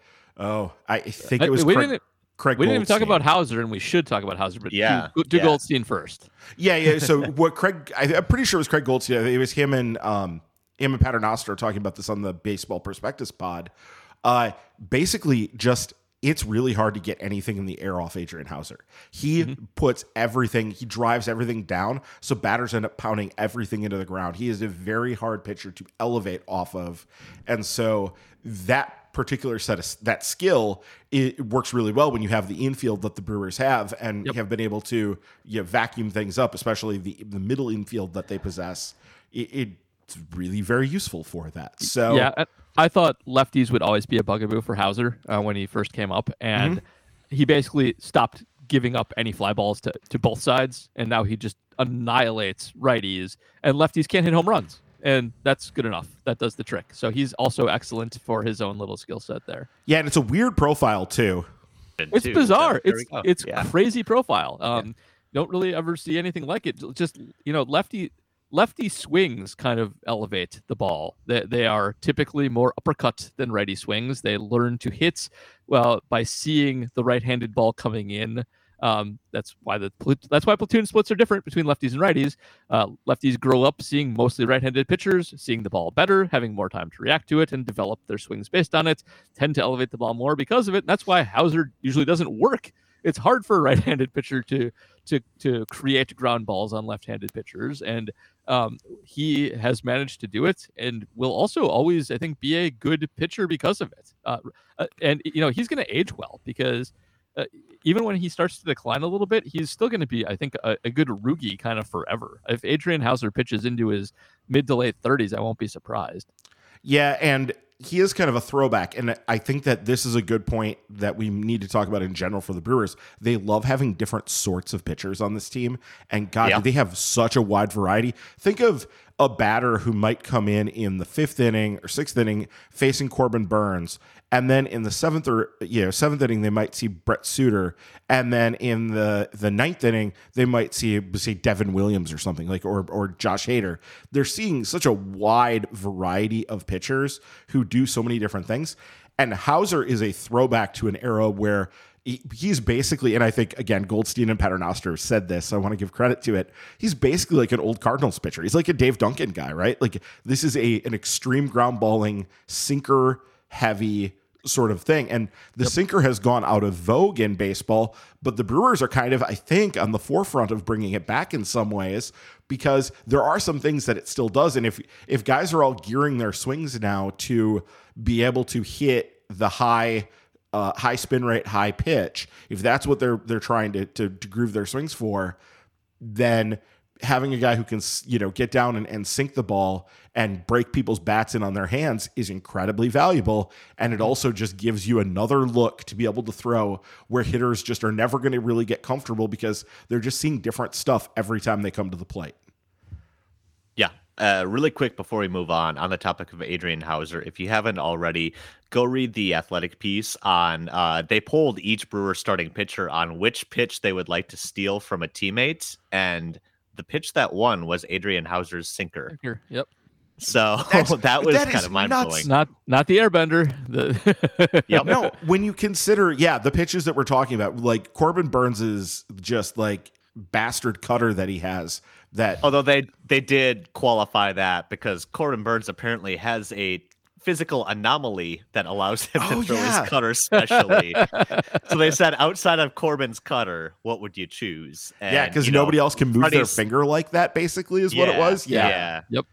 Freddie's slider was up there, but a changeup or two. But yeah, it was Adrian Hauser's sinker. Like, Woodruff said he would love that thing. I think Corbin said it too. Like, that was the pitch that won the poll, and I think that kind of just goes to show the kind of like respect that he has in that rotation too for what he can do. Well, and I think too with that, it probably is a pitch that rarely gets, when it's located, it probably almost never gets hit for a home run. And I'm sure pitchers really like that. Like, if they look at a pitch and go, okay, I don't have to worry, as long as I locate this thing where it's supposed to be, they're not going to hit a home run on this. Like, it will not happen. That's got to be just a very tempting sort of thing for pitchers to have, because it is the thing you worry about in the game today, where every hitter that you're seeing is kind of capable of jacking a home run off of you. And so you'd like to see, a pitch that's going to be pretty unlikely, and that would be one that would make it pretty unlikely. Yeah, I forget what the expected batting average was on that pitch, but it was something insane. I think it was sub 200 or something. It was absurd. So it was one of the top 10 pitches in baseball last year. The Brewers had a bunch of those. I mean, obviously the airbender was in there, and Burns's cutter was in there. Like, they have a lot of those pitches on this staff where they just have, bastard pitch after bastard pitch. Yep. All right. So we talked about the really strong 1 through 5, maybe / probably the best in the National League, if not the majors. But I guess quickly, the question is, what's beyond that? So say one of those 5 guys gets hurt. What's the Brewers situation at? Obviously, you guys mentioned Ashby as probably a likely guy to step in. Craig Counsell's mentioned that he thinks Ethan Small will make starts for the Brewers this year as well. But beyond that, I've again heard the national chatter that, this is just a 1 through 5 team, Paul, and beyond that, there's nothing special. I guess, what's your reaction to that, and how do you feel about the pitching depth? I feel like that's kind of silly and a ridiculous thing to say. I think, first of all, if Aaron Ashby has to make starts, that's fine. I think he has a bright future, a ceiling as high as anybody. He'll see a ton of bullpen work and can certainly step in and spot start. But I mean, Ethan Small's being worked out as a starter too. He's been one of their top prospects for a long time. Also looks to be quite good, and it also, the Brewers often end up going with a kind of 6-man rotation, and when they need a spot start, they are also excellent at putting together their sort of middle relief tag teams if they need to too. So they're super strong at the top, they're really good at using their depth. They have potential behind the guys at the top, even if it's not fully developed yet with Small and Ashby. And you won't find teams with actually this much depth out there. The Brewers are, you can't withstand losing Woodruff and Burns and Peralta probably, but they're in a good spot to withstand the normal wear and tear and the normal injuries the teams faced over the course of a season. They have very good depth and a manager who knows how to make the most out of it. I guess this is probably where we're going to disagree the most, and it's maybe a nuance, but we talked about this a little bit before we started. How do I want to get into this? So basically, I think that if you compare what their depth is now to what David Stearns' pitching rotation depths generally have been, we've generally looked more like at 7, 8, 9 guys deep and have said, oh yeah, if we have to run with, and this is back in the days when maybe Brandon Woodruff was like the 6th guy or the 7th guy. And if you looked at that compared to where they've been in the past, I don't think they're as deep as they have been. I think this is much more of they have 6 guys. But even Aaron Ashby as the 6th guy is kind of shaky, and you don't know if ultimately he's more of a starter or a reliever. And Ethan Small has not pitched at all in the big leagues yet. So they definitely don't have the 6, 7, 8 that David Stearns typically has had. And I don't actually think that's a huge problem. And the reason I don't think that's a huge problem is because I think that, one, they do have, so with Small and Ashby, they do have these options. They have guys there who could potentially step in. But also, there's just the reality here, and this is what I brought up to Paul before the thing, which is his old thing about how spending a lot of money on a backup quarterback is stupid. And that's because if you're starting quarterback who's like a Hall of Famer, if it's Aaron Rodgers, if Aaron Rodgers is your starter, you don't spend a lot of money on your backup, because if Aaron Rodgers goes down and you like lose the season, then you're probably screwed anyway. And at that point, you're going to kind of be looking to see what you can salvage from the season, maybe get a higher draft pick, maybe take advantage of some time to like reset the roster a little bit, whatever. You're going to do some other things. And I think that that's actually somewhat the situation with them. If they lose, like if we're looking in mid-July and we've got like 2 of the top 3 pitchers are down and, are missing significant amounts of time, I think the team's kind of screwed anyway. Like, they could still maybe make the playoffs, but they're not going anywhere. This isn't going to be like the season that we were hoping for. So I think it makes more sense in this case to not necessarily worry about that depth, because your frontline guys are so good. And if it doesn't really work out, if it falls apart on you, then it falls apart on you and you kind of move on to next year at that point. So I know you didn't fully agree with that, Paul, so go ahead. Well, so part of the reason I don't agree. So first of all, yes, I agree with that general theory. However, I think it's worth pointing out the time it failed, which is when Aaron Rodgers got hurt and the Brewers managed to make the playoffs at 8-7-1 because the rest of their division sucked so terribly, and got Aaron Rodgers back in time for the playoffs and didn't quite do anything, but almost did. Jeff Janis be praised. Anyway,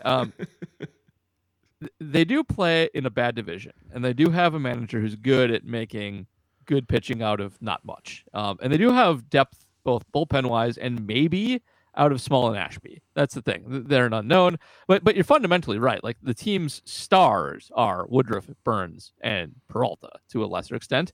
And if your stars get hurt in any sport, you can't just plug a guy in and get the same production out of him. It just doesn't work that way, and it doesn't really matter if they're an offensive player or a pitcher. The same principle applies. If Mike Trout goes down for the Angels, they can't just plug in somebody. I don't know who Mike Trout's backup is, because I don't care, because if Mike Trout gets hurt, I care even less about the Angels than I do right now, which is very little. If he gets hurt, they're screwed. And they're all screwed anyway, but they're even more screwed. And that's just how stars work. So you're fundamentally right. The one thing where if they can get them back for the playoffs, they play in an awful division, and they might be able to make the playoffs with an awful record. So if they could squeak their way in and get their pitchers back, they could still be dangerous. But if Woodruff and Burns aren't pitching in the playoffs, they're not going to win the World Series. It's not going to happen. Yep. That's kind of the core point that I wanted to make. Yeah. And so I think that not having the tremendous rotation depth that has been really a hallmark of David Stearns in the past is fine and sort of makes sense here. And maybe in 2 months that looks really stupid and whatever, but even in that case, if we're at that point and it's looking really grim, like they're probably going to be hitting the waiver wire and trying to maybe make a trade and do stuff like that anyway. So I guess I just wouldn't freak out. It's worth noting it's at least possible that Ethan Small and Aaron Ashby are also awesome. I mean, it very well could be. I just don't know that it's right now. Like if they are awesome, I would tend to think, because the Brewers, if you look at the guys they've had, they just look at the big three. Look at everybody in their rotation. They've all taken time. The Brewers have had to work with them to turn into the pitchers they were. You know, Freddie Peralta did not show up, and granted, he was 20 years old, but he didn't show up right away and was great. Corbin Burns had a terrible season in there. Yep, which is crazy to look back on. And Woodruff took time to develop up too. And Eric Lauer, at this time last year, you were convinced Eric Lauer was like bound for, the scrap heap, and that true. We're not going to have him. And that was like a perfectly reasonable thing to think, because he hadn't been very good in 2020, but it took them a year to kind of figure that out. And Adrian Hauser's also gone through development. So just because they're here now, don't necessarily expect them to be great immediately, and don't write them off if they're not good to start with. Because the way that this works for the Brewers, really for everybody, but especially for the Brewers, is it takes some time. It takes time to do the science that Paul was talking about earlier. Exactly. All right. Well, speaking of the science, that Brewers have used kind of the nerd cave and that, Brewers devil magic to really develop up a bullpen that is also, seemingly a very big strength of this team. So obviously, Josh Hader, still a Brewer, despite all the questions we take about when they're going to trade him. Devin Williams, still a Brewer, even after he punched a wall and apparently had a plate put in his hand. And but still airbending. And still airbending. Yep, looks fine. Not too worried about that anymore. Yeah, I know that was kind of a concern, but the airbender looks as wicked as ever, at least based on the gifs I'm seeing from Pitching Ninja. So that's always nice to see as well. But I guess outside of those guys, who are the guys that Craig Counsell is going to really lean on? Because, we're going to kind of assume here that, again, Craig Counsell and a lot of managers across the league going to be closely managing their pitching staffs, at least early in the year. So, Paul, I guess outside of the big two, who are you kind of looking to kind of handle the high leverage, big moment innings here? So I think ever since he first arrived in the majors, Jake Cousins has looked special immediately, and in a way that you can just immediately perceive in the movement on his pitches, in just pure velocity. And I think he will quickly ascend up the bullpen ranks. He kind of already has, to be honest. So I feel perfectly comfortable with him in high leverage situations already. And I think that he will start to see just a major role going forward. And not surprising to anybody, Jake Cousins is clearly awesome already. So he would be the big one. Worth noting, lost my notes. Boxberger is back. Yes, he is. Okay. Brad Boxberger is back, and he's not great, but he is fine. And will grind out, grind out innings when needed and be okay when needed too. And we'll probably keep a somewhat major position in the bullpen too. But all the big ones are back and still good. I mean, Josh Hader's still the best relief pitcher in baseball, and Devin Williams is still kind of the second best relief pitcher in baseball when he's fully healthy and working. And Brent Suter is still a secret great long man who his win total last year is funny, but it's also not totally unjustified based on how he pitches. Brent Suter's really good, and also one of those guys that will probably pitch until he dies, and also a good clubhouse guy. So, but Cousins is going to be the guy who shoots up the ranks and makes them maybe even better than they were last year. So that's what they have going for them, and it's a lot. They should be great again. Yeah, Cousins would be the guy that stands out to me there. I think this is where I also need to make my standard plea to understand that Brent Suter is really important to this team and is really vital to what like all of the stuff Craig Counsell does relies on having somebody like Brent Suter around to be able to soak innings and just kind of be able to do everything and do it relatively well. And so I think he's really important for that. If you wanted another name, the Jose Urena thing has been really interesting, where they brought him in from the Marlins. He had been a starter there. They're moving him to the bullpen. He pitched his first game today, was throwing 98. And they decided to put him immediately onto the 40-man roster, even though he had no options. So I don't know if that was part of the deal that they had with him when they signed him. Probably, right? Like, that would make sense. Yeah. But he's a guy to keep an eye on. Trevor Gott has made the team, and he has had some success in the past and comes out of the Giants pitching tree, which is always a good place to go shopping. You have multiple Perdomos. Yeah, Perdomos. Perdomi. Yeah, you have Angel and Luis. Yeah. So you have those guys. JC Mejia, and then all the guys that we kind of ran through the roster at various points last year, John Del Gustave and Miguel Sanchez. I want to talk about the guys I don't like real quick. That's probably better. So I don't like Jean Del Gustave. I like referencing the movie Ratatouille when he comes into pitch. But I don't think he is bad. He was their blowout guy last year a lot of the time when they were up or down by like 6 or more, and he sucks. I mean, he's a Major League Baseball player, so he doesn't suck, but he's not good. And Justin Topa, I still do kind of like. He was good in a very small sample size before getting hurt, and he throws hard, so I think he might be okay. He's not one I don't like, but I don't really like Hobie Milner as much as a lot of people seem to. Maybe it's because he's a 30-year-old man named Hobie, and you should change. You should stop that. Just go by Hobe. Come on. You should pick something else. And Miguel Sanchez is okay, but his most fun thing is just the Simpsons reference, and he's not that good either. And it's fun when he comes in, and it's fun when he leaves. Yeah, I mean, it's all of these things. Like, the Brewers are going to run through a lot of guys on their roster, and that's just how this works. And I think that they will find ways to try to extract value, even if it's just a guy who can kind of soak innings. Maybe he, back-to-back days could pitch like 4 innings out of the bullpen and save the rest of the pen from having to do it. Sure. They will find ways for these guys to be useful.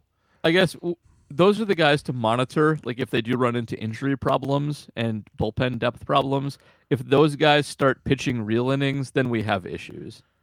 Yeah, no, that's fine, but they probably won't, because they probably won't. But there's another thing we have to consider here, is that the Brewers are not going to be able to run their rotation of relievers through Nashville the way that they have in the past. They're going to have to be 5-option limit, right? Right. They have the 5-option limit, though MLB did say that doesn't start until May. So April will be fun. April's just frequent flyer miles in April. Yep. Yeah, well, also there's 28-man rosters in April. You know what else we should mention really quick, just in case it turns into a story, is the 2-ball problem. Okay. There last year, Major League Baseball was using 2 different balls with 2 different properties, one of which was good for pitchers and one of which was good for hitters. And this year they are, I think, not doing that because it is. What's the word I'm looking for? Sleazy? Calls into question the integrity of the game. And we don't know last year what the Brewers mix was, which is annoying. Right. It's possible that they played with a bunch of good pitcher balls, and maybe this year won't have that, and it'll be vastly different. So, who knows? Baseball made funsies with their stupid ball, and now we have to deal with the consequences. Yeah, I don't think it's going to be. I think they got enough of a mix last year that I wouldn't. Maybe. Well, people have looked at it, and they've basically been able to identify which balls were being used at this point, and it probably isn't that bad. The main thing seems to have been they just didn't spend much time making sure that the balls were evenly spread around, and that you had some parks that were getting the old ball right away, the ball that was from 2020, were still using them well into the season, whereas at other parks they quickly ran out of the old balls and were into the new balls relatively fast. So It looks like it was mostly incompetence rather than anything malicious. Don't attribute malice to Yes. things that can be adequately explained by stupidity. That's right. Yeah. That's Hanlon's razor, everybody. Yes. Right. And they are also, everybody's watching it now. There is a whole cadre of nerds. Oh yeah, it's great. Proud nerds who watch this stuff. The Eno Sarises of the world are watching this stuff, and they know it probably before most people in baseball know it.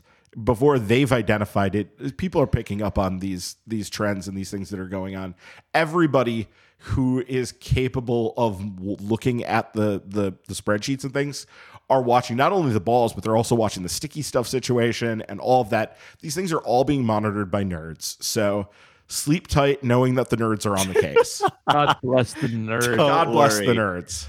God bless the nerds. Yeah, Robert Arthur at Prospectus also. Oh, yes. Rob Arthur, thank you. On those in 2 seconds once we have any film of balls in play or spinning or anything. Absolutely. All right. Before we get to, the rest of the league and division previews, we do have another Patreon question. Comes from Corey Diedrich, who's asking, who will be the surprise cut from camp and who will be the surprise keep? Ryan, I guess, who do you have here? I know there's been some announcements already on who's making the roster and who isn't. So anybody stick out to you so far, or who's someone to look out for in the next few days here? I'm not predicting it, but if you want a surprise cut, and it wouldn't be obviously to cut from the team, it would be to option down. It would be Keston Hiura. Yeah, is that a surprise? I guess. Well, if they decided, because he's been the talk of camp, and because if you look at his numbers, like he's hit 4 home runs, he's hitting 400. Yeah. By what a lot of people would look at and judge that by, they would say, yeah, that would be shocking. But the Brewers could go to him and legitimately say, look, right now we don't have everyday at-bats for you. We would have to work you in, and you'd have to play some left field, you'd have to play some DH, you'd have to play some first base, and you'd be in and out of the lineup, and you'd never really be able to get a rhythm. You'd never really be able to get going. We're going to send you down so that you have a chance to get your bearings, and we want you to, hit the hell out of AAA pitching for a while. That would be the case for it. I don't even know that it's going to happen, but I would say if there's going to be a surprise, quote unquote surprise cut, he would be one that would make sense to be a surprise, if that makes sense. The predictable surprise. No, that's fair. I might steal it from you, actually. Just up and down the roster, it's hard to see another one that would be too surprising.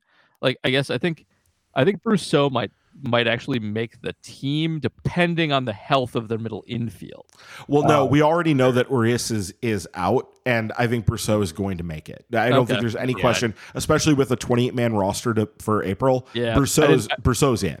I didn't know Urias was dead at this point. So no, he's going to miss the first series. He's probably going to miss the first road trip, and almost probably going to. There's a good chance he misses the entire first homestand too. Okay. So we're looking a couple weeks into the season. Urias is out. I've already benched him in my fantasy league since I have him in like every fantasy league I'm in. So I've already done that. And Brousseau and the Urias injury may actually kind of work against Keston too, right? Because they kind of need that versatility and that extra bench versatile utility bat too. If Jace or whoever is going to be playing largely every day as well, so maybe that plays into it too. Yeah, to a point. The Brewers' early schedule is a little bit weird in that they don't have the off day as some teams do, because they're playing 2 4-game series right off the bat with they're opening on the road with the Cubs for 4, and then they play a 3-game series, I forget where, but then they're back for a 4-gamer against the Cardinals. They don't have off days early on. So that's also going to put a little bit more pressure on the pitching staff for Counsell. My guess is they probably open with 15 or 16 pitchers. Yep. So that's going to leave, not that much room on the bench. All right. Well, that's our lengthy Brewers preview. And now we turn to the rest of the league in the division. So obviously, as we've alluded to, the NL Central still not regarded as one of the more strong divisions in baseball. So I think that kind of contributes to our generally good feelings about the Brewers this year. But just to kind of run through the teams really quickly, and then we'll do our rest of division picks and award picks and be on our way for this week. So, running through the NL Central quick, some key additions, if you can call it that, for the Cardinals. They were largely quiet, but they did add Steven Matz to their rotation. So that's some much needed depth there, especially since it looks like Jack Flaherty is going to miss the end of the season or the start of the season. And Albert Pujols back for the, retirement tour in St. Louis. I don't know. I just can't shake the feeling he's going to hit like a crushing home run against the Brewers and suck the rest of the way. But it's still nice for nostalgia reasons to get that as well. But I guess as they stand, even though they didn't do much, Paul, are they the biggest threat to the Brewers in the division right now? Yes, with a qualification I'll save for a little bit later. But yes, they are, because they're still fairly well put together projection systems. Don't like the Cardinals, but they always beat them. They always play pretty well. And we can make fun of the Albert and Yachty retirement tour a little bit, but often in their final seasons, good players will play quite well, just going all out every day, ignoring injuries for the future, things like that. And with the DH coming in, like Albert still actually hits opposite side pitching pretty well. Yeah, so he could be a lefty masher as well. It's not totally a ceremonial ad. He can still hit half of like if he joined the Brewers as a DH, that would be fine. And they should be halfway contenders, even though I still think the Brewers are leagues better than everybody else in the division. They'll be annoying. They'll probably have some of their old men do annoying things against the Brewers, but the biggest threat, but not a huge threat. Good young outfield too, right, Ryan? Yeah, I mean, they do have a pretty decent outfield. Their weakness is just really that starting pitching is bad. It's bad. If you want to see it be real bad, yeah. Yeah, if you want to see a path to success for them, because obviously Adam Wainwright is also he's 40 and he was good last year, but will that last? Because it's the three of them as the old man retirement tour. It's not just Yachty. I forgot about Adam Wainwright. Yeah, he's also. Yeah, don't forget the Waino. But if you look at sort of the path to success for them, and this probably has a lot to do with why they got rid of Mike Schilt and hired somebody that is a lot more progressive thinking in Marmol that they brought in. Basically, I think what their path to success is to do what the 2017-18 Brewers did, especially the 18 Brewers, where they were the starting rotation was really just being strung together with baling wire and twine and some chewing gum and MacGyvering the shit out of that thing. That's their path to success, because they really do have a deep bullpen with a lot of talented pitchers in that bullpen. So I think that if you look at their lineup or their bullpen, their list and their depth chart, they are 4 closers deep. And they're all pretty decent players. Giovanni Gallegos, Yanis Cabrera, Jordan Hicks, Ryan Helsley. They have a lot of good relief pitchers. And that's not even mentioning, some other guys that they have there that are also pretty good. So I think that if they can get through 4 to 5 innings out of their starters, they can hand it over to the bullpen on a lot of days and get wins. And put that together with an offense that figures to be above average, they can be a pain in the ass. This team can win 90 games without much of a rotation. As they are always. Because they always are, yes. But it really is that starting rotation is really sketchy right now. So, but if they manage to work the Brewers' path to success in 2018, I could see them, being a legitimate threat to the Brewers in the division. All right. Speaking of pains in the ass, the Chicago Cubs. I think they could actually kind of be a sneaky, competent team this year. They were under the radar, really busy this offseason. So easy to forget. They added Marcus Stroman. They landed Seiya Suzuki, which I think is possibly a steal of the offseason. If you really buy into the potential there. They also added Jan Gomes, which creates an awkward situation with Wilson Contreras, but we'll see how that plays out. And then they also added old friend Jonathan VR to kind of be their super utility player. So, obviously they had the big fire sale last summer, traded away the core three there in Rizzo, Bryant, and Baez. But I think maybe, also given the weakness of the bottom half of the division, Paul, is it outside of the realm of possibility they could challenge for that third wild card spot there? So it's not outside of the realm of possibility, but I think the more worrying sign for the Cubs isn't about this year. It's about like 2 years from now, because they're showing signs of intelligence, which is that's annoying.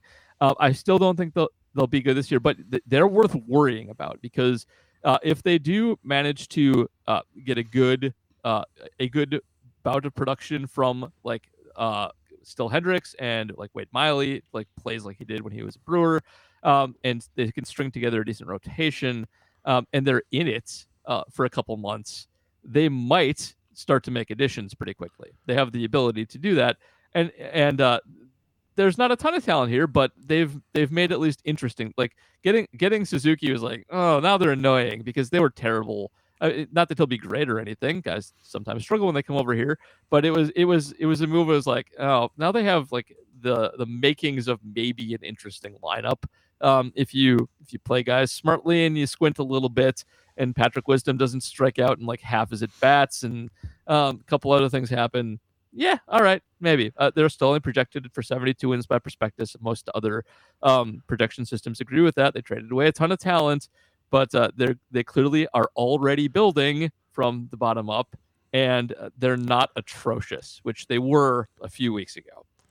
Well, speaking of the Brewers model, they're trying to run the Brewers model 2016-2017 rebuild here, where they do it a lot faster than what like people generally think. And I think they're off to a great start. They added a bunch of talent to their farm system in that fire sale last summer. The farm system still is not great, but it is rapidly improving, and they will be investing, draft picks and international signings, and they will be pushing a lot of that in the coming years. So yeah, they're a pain in the butt, and they also still have some guys that they could move off. Like if they do decide to sell off Wilson Contreras this summer, they should get something for him. Yep.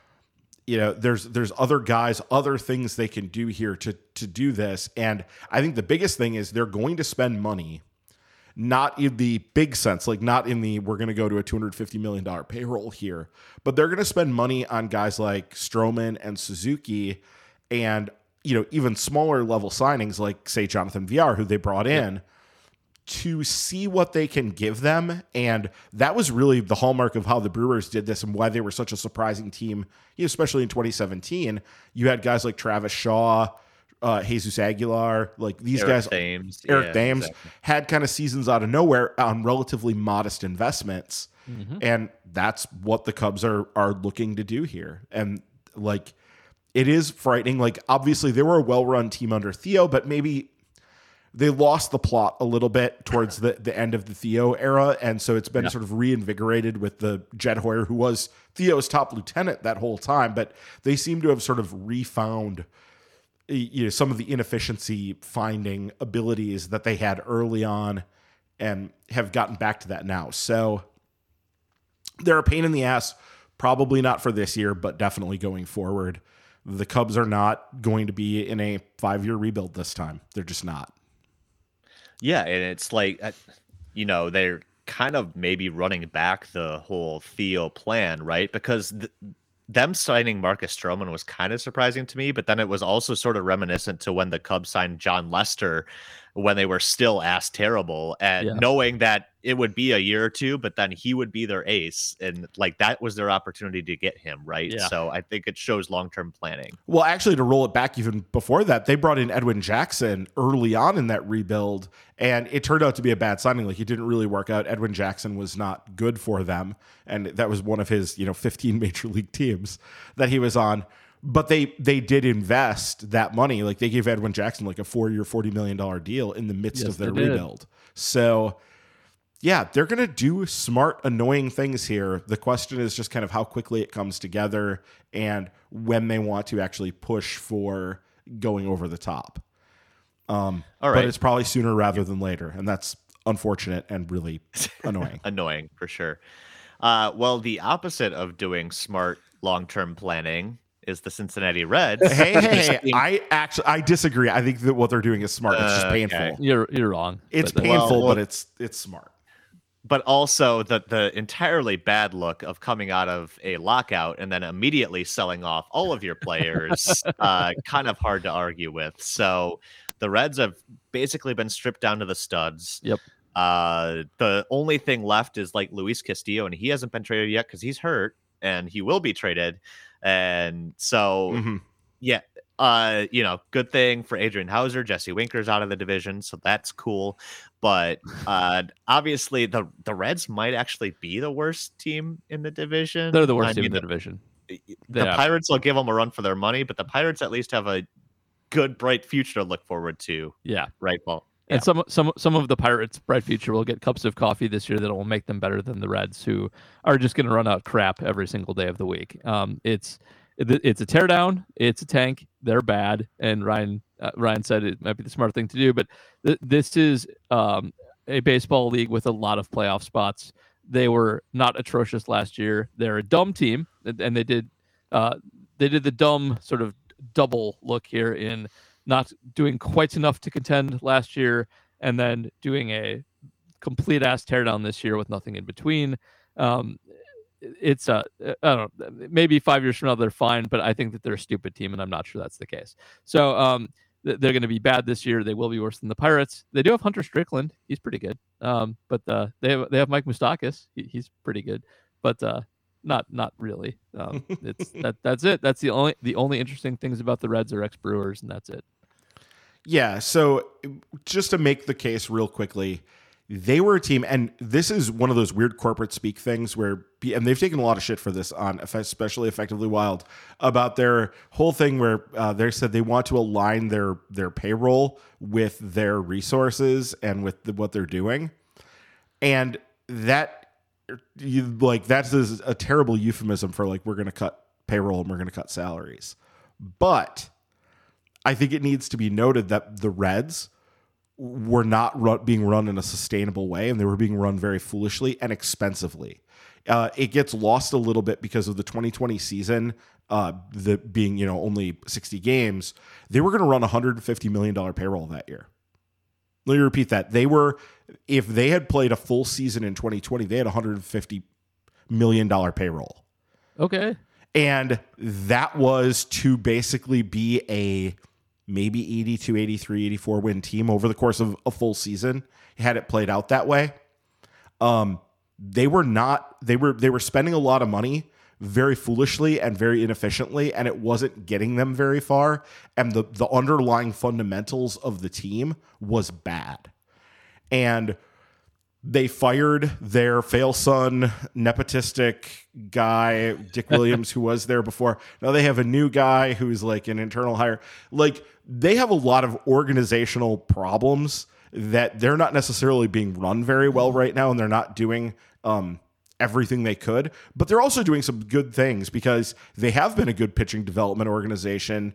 Some of that is Derek Johnson, but I think it goes deeper than that. Kyle Bodie was there briefly, but he's not there anymore.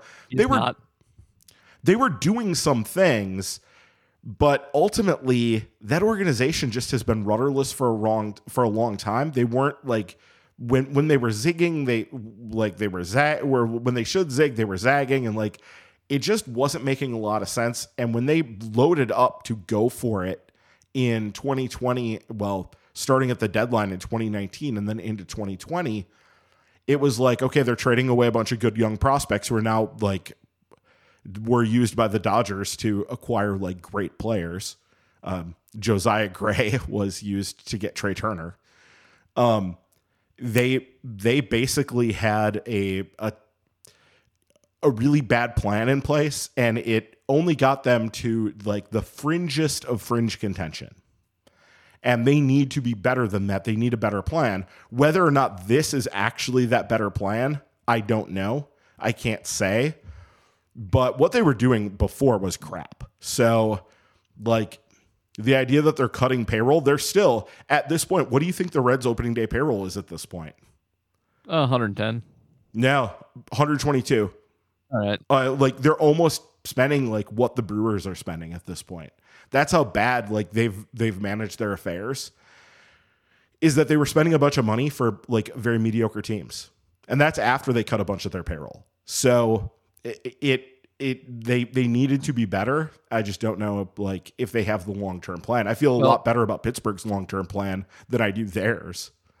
Yeah. Well, also worth noting, Prospectus reran Pacoda yesterday, and the Reds are projected to be exactly as good as the Cardinals are in second place in the division.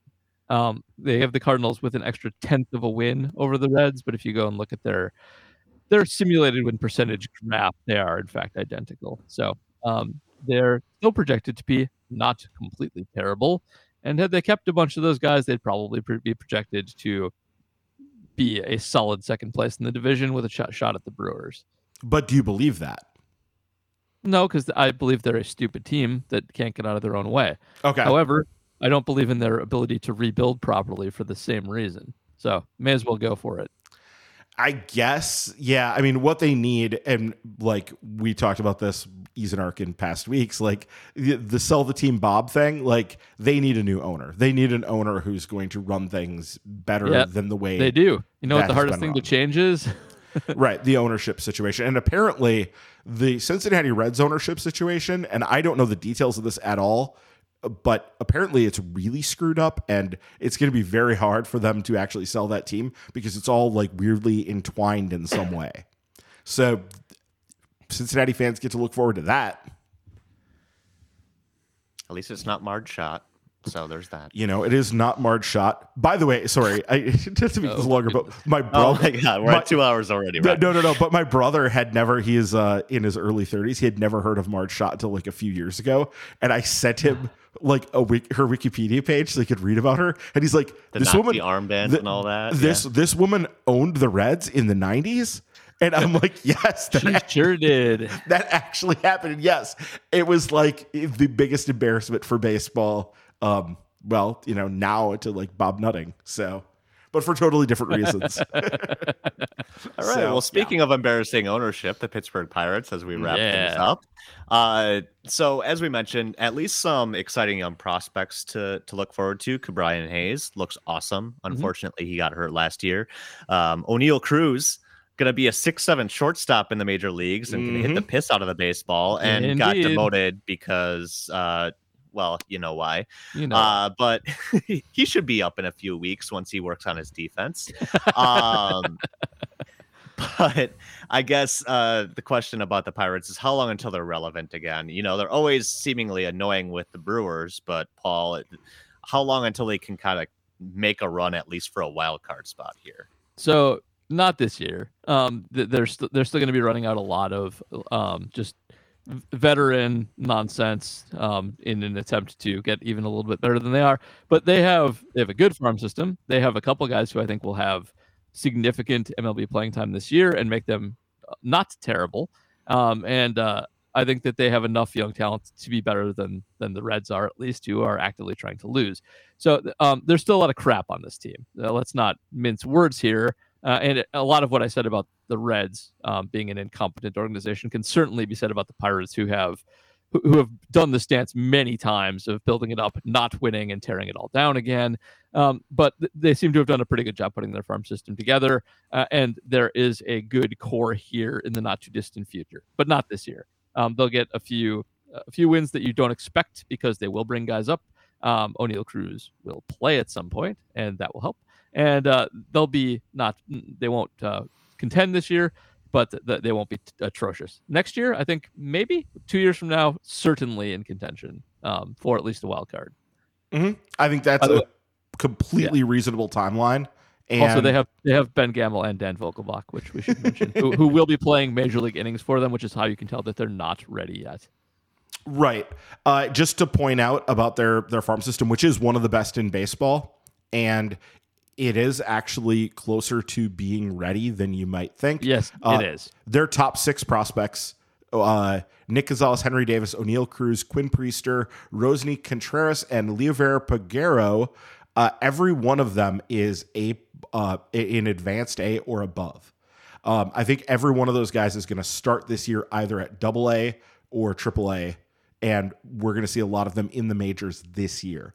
Yeah. They're pretty close. I think that if you look at that top 6, those guys are going to be in the big leagues at the latest by the middle of 2023. So if you want to look at kind of the timeline I laid out for this when I was having this discussion on Twitter this weekend with somebody, was literally 2022, they're still bad. They're still kind of reshuffling. They're finishing sort of the bottoming out process. 2023, you're going to see, like in late 2022 and especially in 2023, you're going to see a ton of guys coming up. And that is going to make them a much more interesting team. And then I think going into 2024, they're going to have to see how quickly they can make the transition to filling in holes and starting to put together a team that can win and potentially contend for a wild card in 2024. So I think that's the time frame we're looking at. All right. So let's kind of wrap things up here with division picks. We can kind of whip through these kind of really fast and just kind of go through our division winners. But all in agreement, Brewers win the Central? Yes. Yeah, it could go a different way, but I think it's going to be the Brewers. Yep. Yeah, just based on the pitching alone, I think, and looking at the situations as we summarize the other teams, I don't think anybody's quite at that level yet. All right, going around the league then, NL East. Ryan, do you like the world champion Braves to repeat, or are you thinking Mets, or who's your pick for the East? Man, I want to pick the Mets, but they've had so many injury issues already, and it's just they're Mets. Cursed. And they're so snake bit. They're so snake bit. I'm never picking the Mets ever as long as I live. Just not doing it. But yeah, it's going to be wild, and I think it's actually kind of a 3-team race because Philadelphia is starting to make some noise. Like, they're going to do some maybe smart things. Like, they're going to keep Bryson Stott up to start the year and not have a completely terrible defense. Do you guys know that there are people in the nerd caves, the various nerd caves, that think that the Phillies might have the worst defense in like modern baseball history? Like, as far back as we can go. Worst outfield defense. Yeah. I'm so excited for this outfield. Yeah. They're 4 DH outfield. Yeah.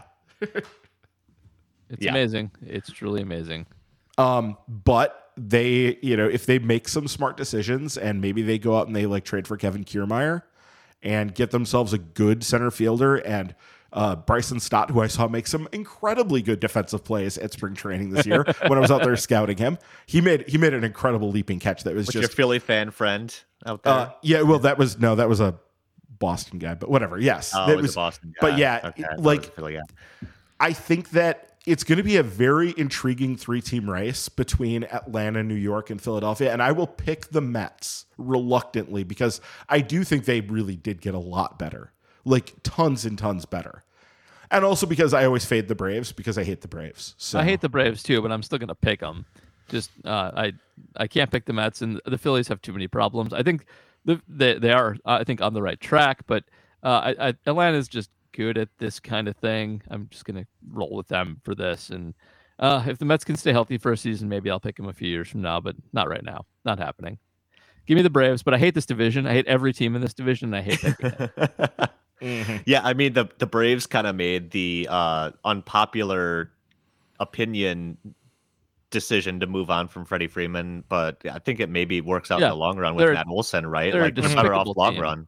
I don't know. Matt Olson's not a sure thing. Matt Olson's really good. He's really good. He was a 6-win player last year. I've pulled up. Yeah, but I think the question is the power for real, right? And that kind of thing. But Freddie's in his early to mid 30s, and it was kind of a way to extend the window. I think it just took a lot of maneuvering to pull that off.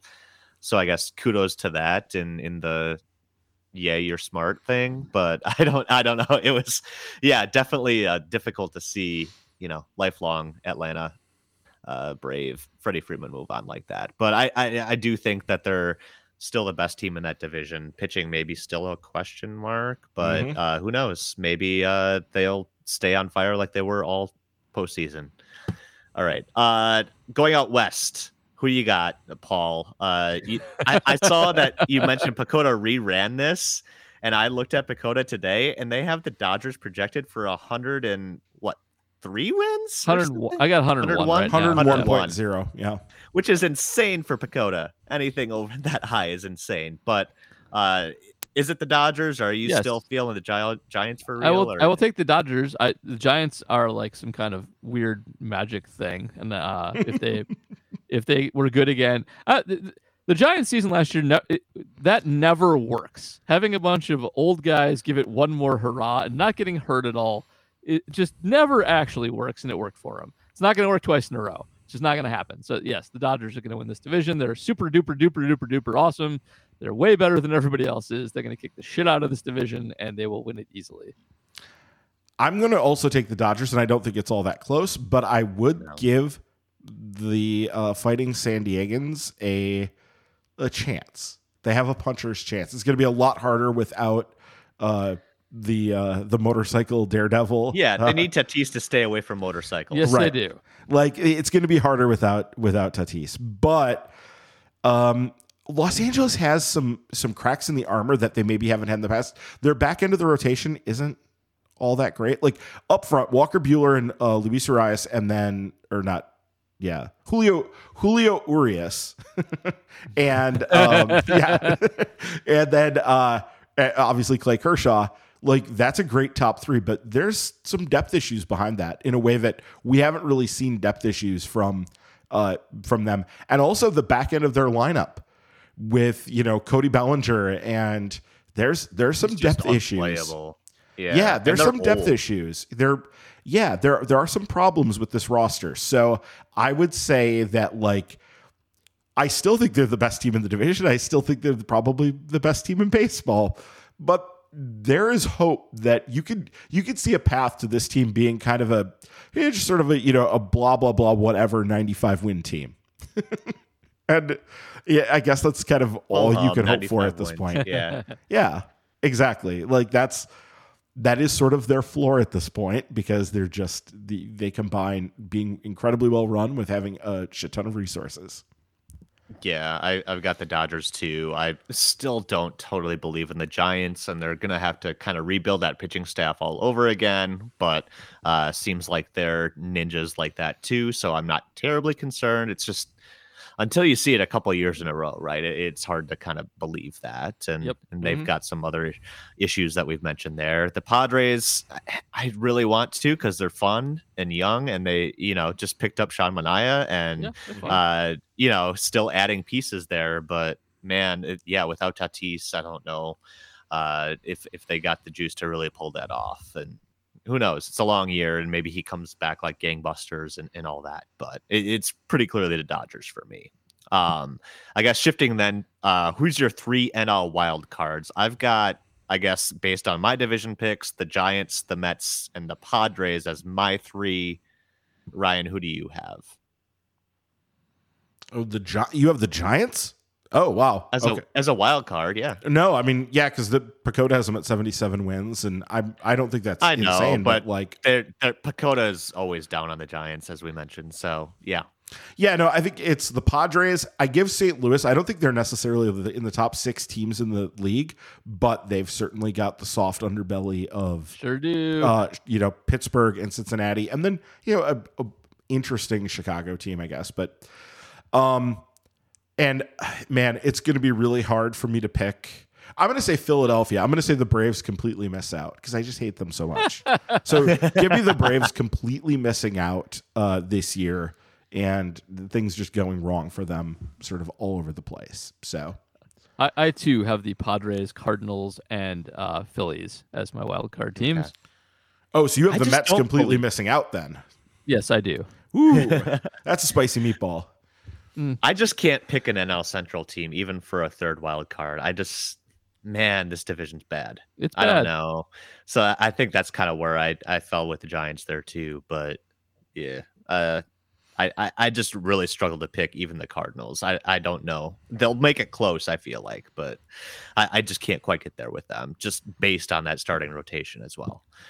All right. AL, really quick. AL East. Yankees, another Pacoda projected super team. Anybody have the Jays here, or are we all picking Yankees? I have the Jays because of COVID, and the ability sneaky pick though. Yeah, the it's going to ability be for people interesting to to play see. in Canada. So I will actually take that as a 5-win difference between the two and push Toronto over the top.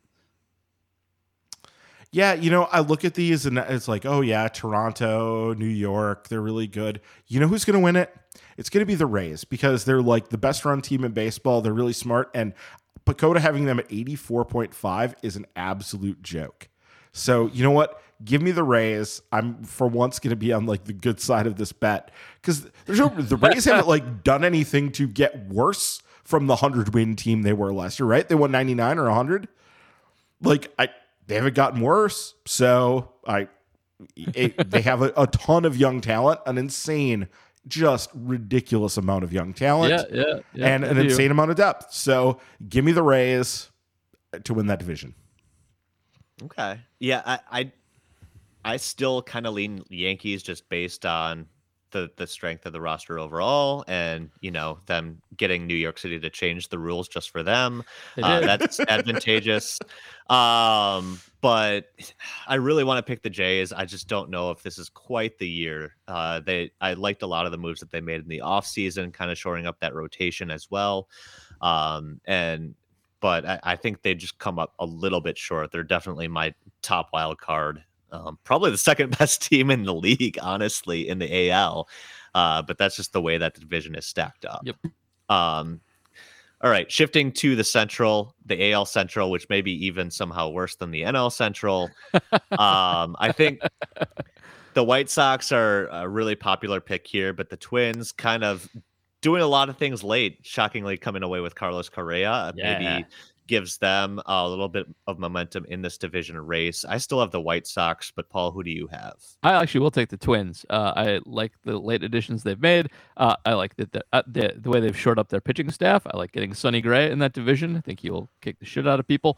That is a sneaky deep staff. There are a lot of interesting names and decent players, and I think Byron Buxton will bounce back too. So I like them, and you're correct. This division sucks, but I'll take the Twins in it.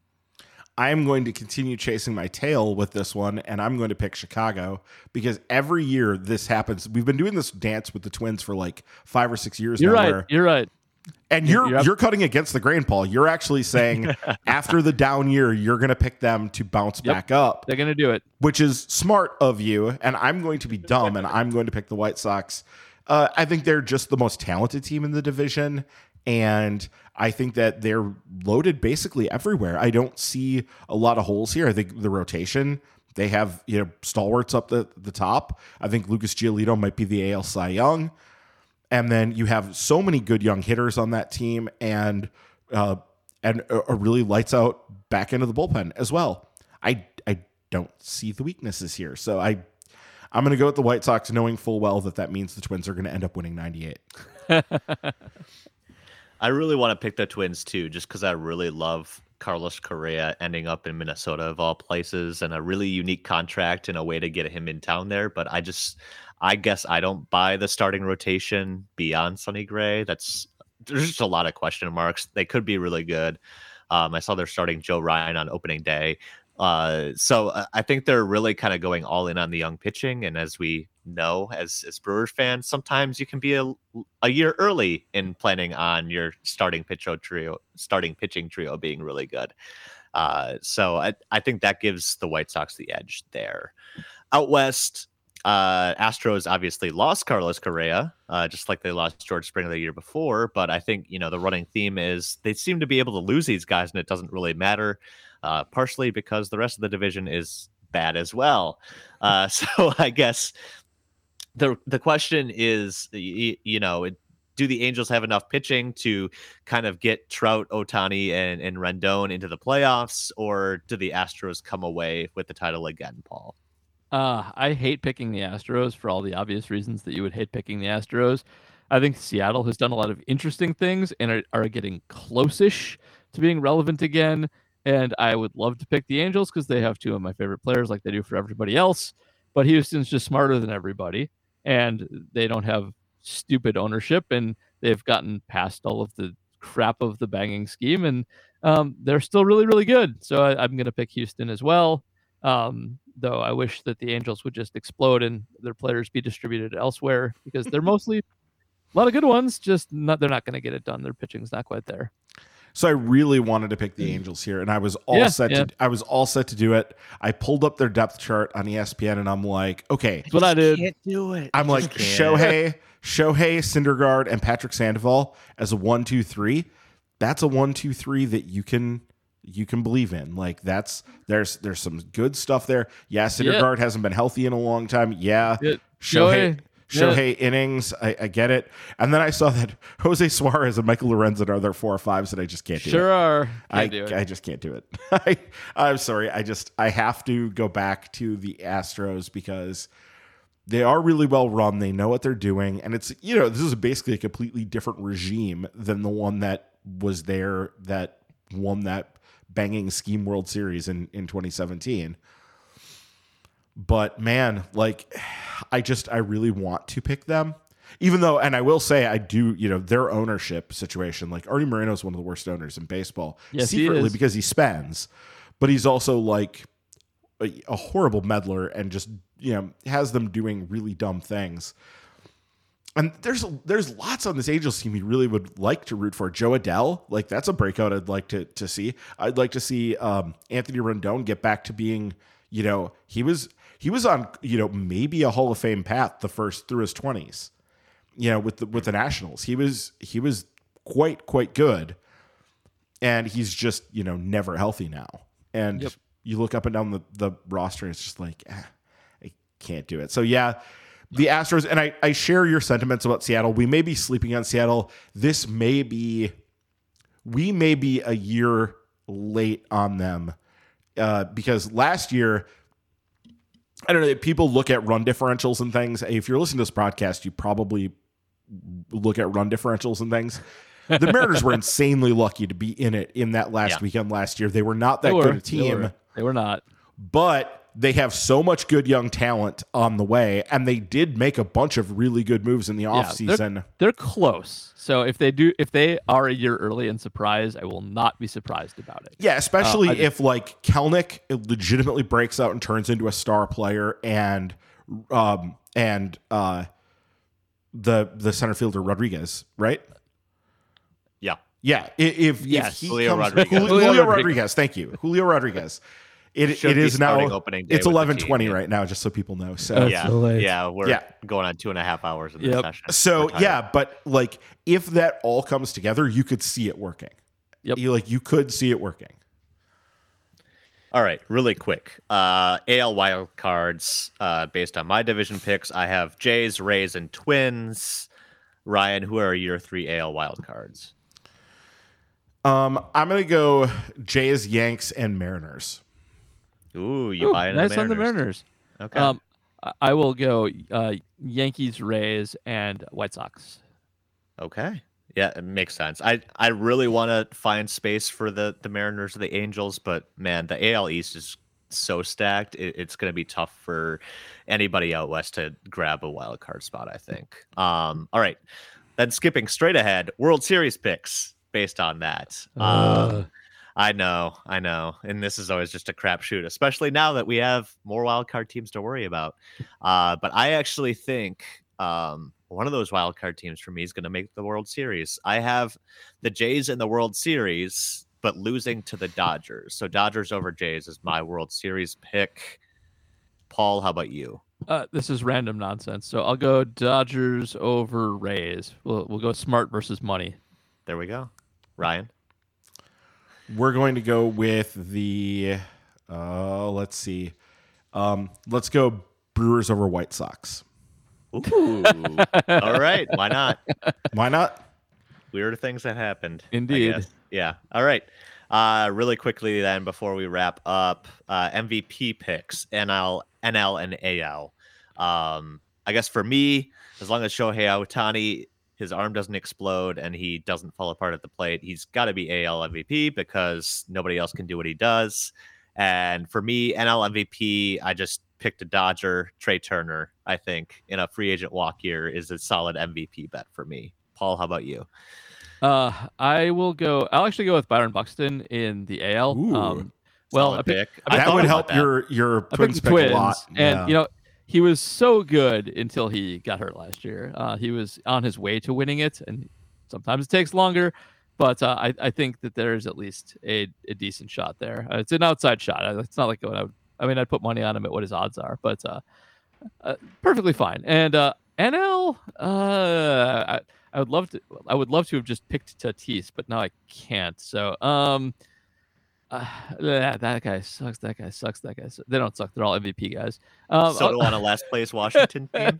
No, that's the thing. Like the NL's hard because a lot of good players are in bad situations, and like the Dodgers are hard to parse because they have so many of them, which is annoying. So I guess I'll go with Freddie Freeman in a relocation. That's a fun story. Why the hell not? I don't care. Give me Juan Soto on that last place team. All right. I think he's going to go like he's awesome. He's going to go full Barry Bonds team. supernova. Like yeah. Give me that. And I think there's enough around him in Washington that his counting stats aren't going to be terrible. I think he'll drive in enough runs and he'll get enough RBIs that like people that still look at that are going to look at it. But I think he's going to put up like a 470 on base percentage with like 45 home runs. Yep. I by the way, I am going to put a small amount of money on Willy Adames, who is plus 5,000, because I think that there's a puncher's chance of that happening. Yeah, that is a nice one. Is that higher than what Yelich is? That Yelich is like actually stupid high. Whereas I had him up and now I lost him. He's like plus 1,200 or something like that. Oh yeah. Get your money on Adames. Sorry, plus 2,800 on Yelich. So. Oh, that's okay. That's not horrible, that's but right. like the Adames at plus 5,000. That's big time. Yep. I would do that. And then over in the AL, I mean Ohtani would be kind of what my heart says, but I also like Vladito could have been the MVP. Like yep. And I think is going to be, just what was it Longenhagen said about his bat? He called it messianic. Like he is fully living up to that now. Give me Vladito. All right, I like that one. Cy Youngs again. I picked a Dodger, Walker Buehler. I'm going to keep picking Walker Buehler until he wins one. AL Cy Young also grown, but Garrett Cole. I don't know who else. I mean Shane Bieber maybe, but Cleveland's going to be and he may get traded. So who knows? Ryan, how about you? Cy Young picks. Yeah, I want to take Corbin Burns again. I think he's the best pitcher in the league, and like, I don't see challenges coming from a lot of the top guys. I'm going to take Corbin Burns. Corbin Burns. I mean, if I'm picking the Brewers in the World Series, like, I'm going to take Corbin Burns, and then over in the AL, I think it's going to be somebody more random. Maybe if we're talking the Astros, maybe it's one of the Astros young starters like Garcia or you something. You mentioned Giolito too. That's you know what? You're right. Okay. Give me the Giolito pick. Thank you for reminding me of that. Yeah. It's late. I'm also picking Giolito, who is great. I thought about Bieber, but I don't like Cleveland enough for that. Wherever he is. I'm actually I'm going to go with my heart a little bit in this one and go with Freddie, because I do think one of the things about Freddie that I've always had is my meme of It's Always Sunny in Philadelphia with Charlie being the wild card and jumping out the back of a van, because you can never. When Freddie was a reliever, like it was either he just mowed everybody down or he completely blew up. And I think there's a lot of variability in his game, and I do think there's room for projection and growth there. And I think it's at least possible he gets to the same level as Burns and Woodruff. And if he happens to have the counting stats, and we don't care about wins and losses anymore, we're above that. But if he happens to like lead the team in wins and also lead the team in peripheral stats, there's a good chance he does that. So I'll take him in also a long shot bid. Okay. All right. And then wrapping things up, Rookie of the Year. So, this is always a crapshoot too, based on who's going to get the most playing time and all that stuff. I think despite the early season demotion, O'Neal Cruz, I think, has enough hype behind him early, which I think is important to kind of get attention on you to maybe run away with the NL Rookie of the Year. That is if you, kind of discount Seiya Suzuki. I think he's also a popular pick there. AL Rookie of the Year, I think Bobby Witt Jr. is the clear pick for me, but I mean, there's a lot of good AL rookies too. But there's just so much excitement about Bobby Witt that I think that's going to carry through most of the year. Ryan, how about you? Give me Julio Rodriguez in the AL, since I'm already Good picking, pick. talking Picking about the Seattle. Mariners. Yeah, Woo! that So- would be consistent. So let's go with that. And over on the NL side, probably like O'Neal Cruz seems like a good pick there. If we think that the Pirates are going to be good in a few years, like that would be a thing that would really help them. So yeah, give me O'Neal Cruz. Yep. I hate to be boring, but O'Neal Cruz is fun, so I'm also going with him. He In is addition- nothing if not fun. Yes, so I'm going with that too, and I will take Spencer Torkelson because his name makes me laugh. Oh, good call. I mean, he was the number one draft pick in Yeah, good got good call Miggy. on Torque. And Yeah. and he is on the opening day openly race. calling. He's on the Yeah. opening day he's roster. on the opening day roster. He's really good, and his name is Spencer Torkelson. So That's, All right. That's great. Yeah. Anytime you have Miggy Cabrera too, basically lobbying all spring for him to make the opening day roster, I think that's a sign of something too. One of the best hitters of the generation saying this guy needs to be on the roster. So those are the picks there. So we are running really long. I'm starting to slur my words because I'm Yep. tired. But a couple of quick questions here to wrap things up. Brian Polakowski asking, now that the Brewers have two hitting coaches, does Counsell have to ceremonially fire them as soon as the bats go quiet, or does he have a cage match for who gets to keep their job? It is WrestleMania season. I like that one. Yep. If so, who do you take? Old man strength of Ozzie Timmons or the youthful Connor Dawson, Paul? you have two around so that when you have to fire one, you still have continuity in the job. It's genius, and you keep the younger one because you have obviously the older one has less to contribute. Teach his ways and move on, and so that's it. That's the answer, right? We don't need to answer like who's better or anything like that. Just who wins a cage match. Who Connor wins the cage Dawson. match? Yeah. Okay. Next question, Adam Post. Ryan, this season, will we see the major league debut of any of the top outfield prospects, Mitchell, Frelick, or Weimer? If so, who? No, we will not. But if we were gonna see one, Frelick being a guy that they bring up to like come in and play defense in center field, should that become a necessary thing, like if Kane is out for a long period of time, I could see that happening more so than I could see paths for the other two. Even though Frelick is probably a little bit behind them at this point, I could still see them just saying, yeah, well, we need somebody to go out and chase balls down in center field. So we'll have him be the guy. All right. And last Patreon question this week comes from Alex Lamers asking, let's say the offense struggles as much as last year in the first couple of months. Any chance that the Brewers part with one of the deep pool of starting pitchers to try to get an impact bat during the season? Paul, what do you think about that? I don't know who'd be available, but there's probably a chance. Yeah. If their pitching is rolling along and mowing people down, and especially if they start to get star level performances from some guys that you maybe don't expect. Like if for some reason Ethan Small has to come up and pitch and he's immediately good, or if Ashby takes a step forward and is immediately good, and that happens, maybe they start to look at Woodruff a little bit, who will get expensive sooner rather than later and is a little bit of more of a horse than the rest of the guys. It's at least possible. So you never count anything out with the Brewers, and I wouldn't bet on it necessarily because it's the strength of the team and it's a group you want to keep together for a playoff run.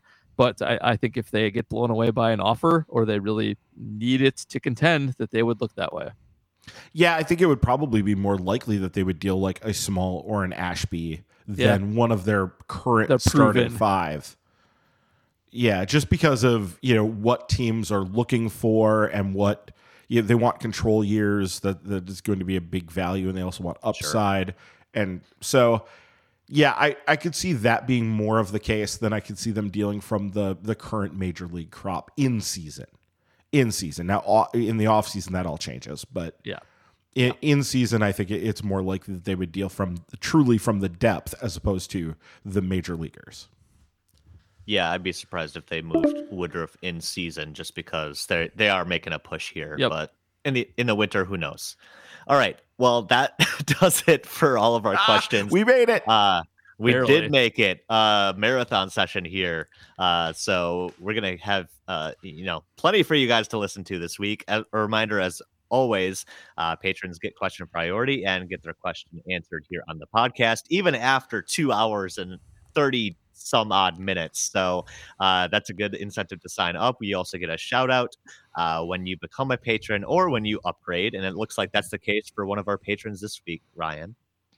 And that is the case. Corey Dietrich, thank you for upgrading from $2 to $5. And he also he snuck a question in via the chat function. So I pushed that in. He was the guy who asked that question. Yeah, so we got one of those questions in via the chat. No, I'm not always going to see those. I happen to catch it this time. So that's not the most reliable way to get your questions in if you're a patron is to put them in when I do the call for questions. Yep. Also, whoever it was that mimicked my style for the sample question, that was amusing. I laughed. Great. And we used the question, so there we go. We did use that question. It saved me some work. All right. So thanks, Corey, for upping up to the next level there. A reminder, patreon.com/MKE tailgate. If you want to become a patron yourself, even if you're not a patron, we'd appreciate your support in another way. You can leave us a review and a rating for this podcast. Reminder, if you go to Apple Podcasts, give us 5 stars, leave us a statement there in your review. Paul will literally read anything you write in the review if you give us 5 stars. I don't know. I just feel like we kind of deserve some 5-star ratings after putting in 2.5 hours here tonight. So I'll just put that out there. No new ones this week. I know I saw some of you on Twitter threatening to make a comment out of the question that Mark Murphy got at the Packers press conference, but nobody did. Cowards. that really was great. Oh man, and the way That's Murphy great. Just swatted it down was wonderful too. Yeah. Yep. All right. So that offer still stands as well. And while you're on your podcast subscription service of choice, please do hit that subscribe or follow button wherever you are, whether that's Apple Podcasts, Spotify, Pocket Casts, anywhere else that plays out our podcast. Just hit that button. We would greatly appreciate it. And as Ryan mentioned, some 2 odd hours ago, please tell your friends about this podcast as well. Word of mouth helps us, spread the awareness too. So if you've got some friends interested in baseball season coming up, want to know what the Brewers are going to be like, share the link with them as well. And we'd love to welcome them into the fold as well. So thanks again, everybody, for hanging in for this marathon season preview. Still super excited for opening day later this week. We will recap all of the action from that first series against the Cubs next week here on Milwaukee's Tailgate. Thanks again, everybody, and have a good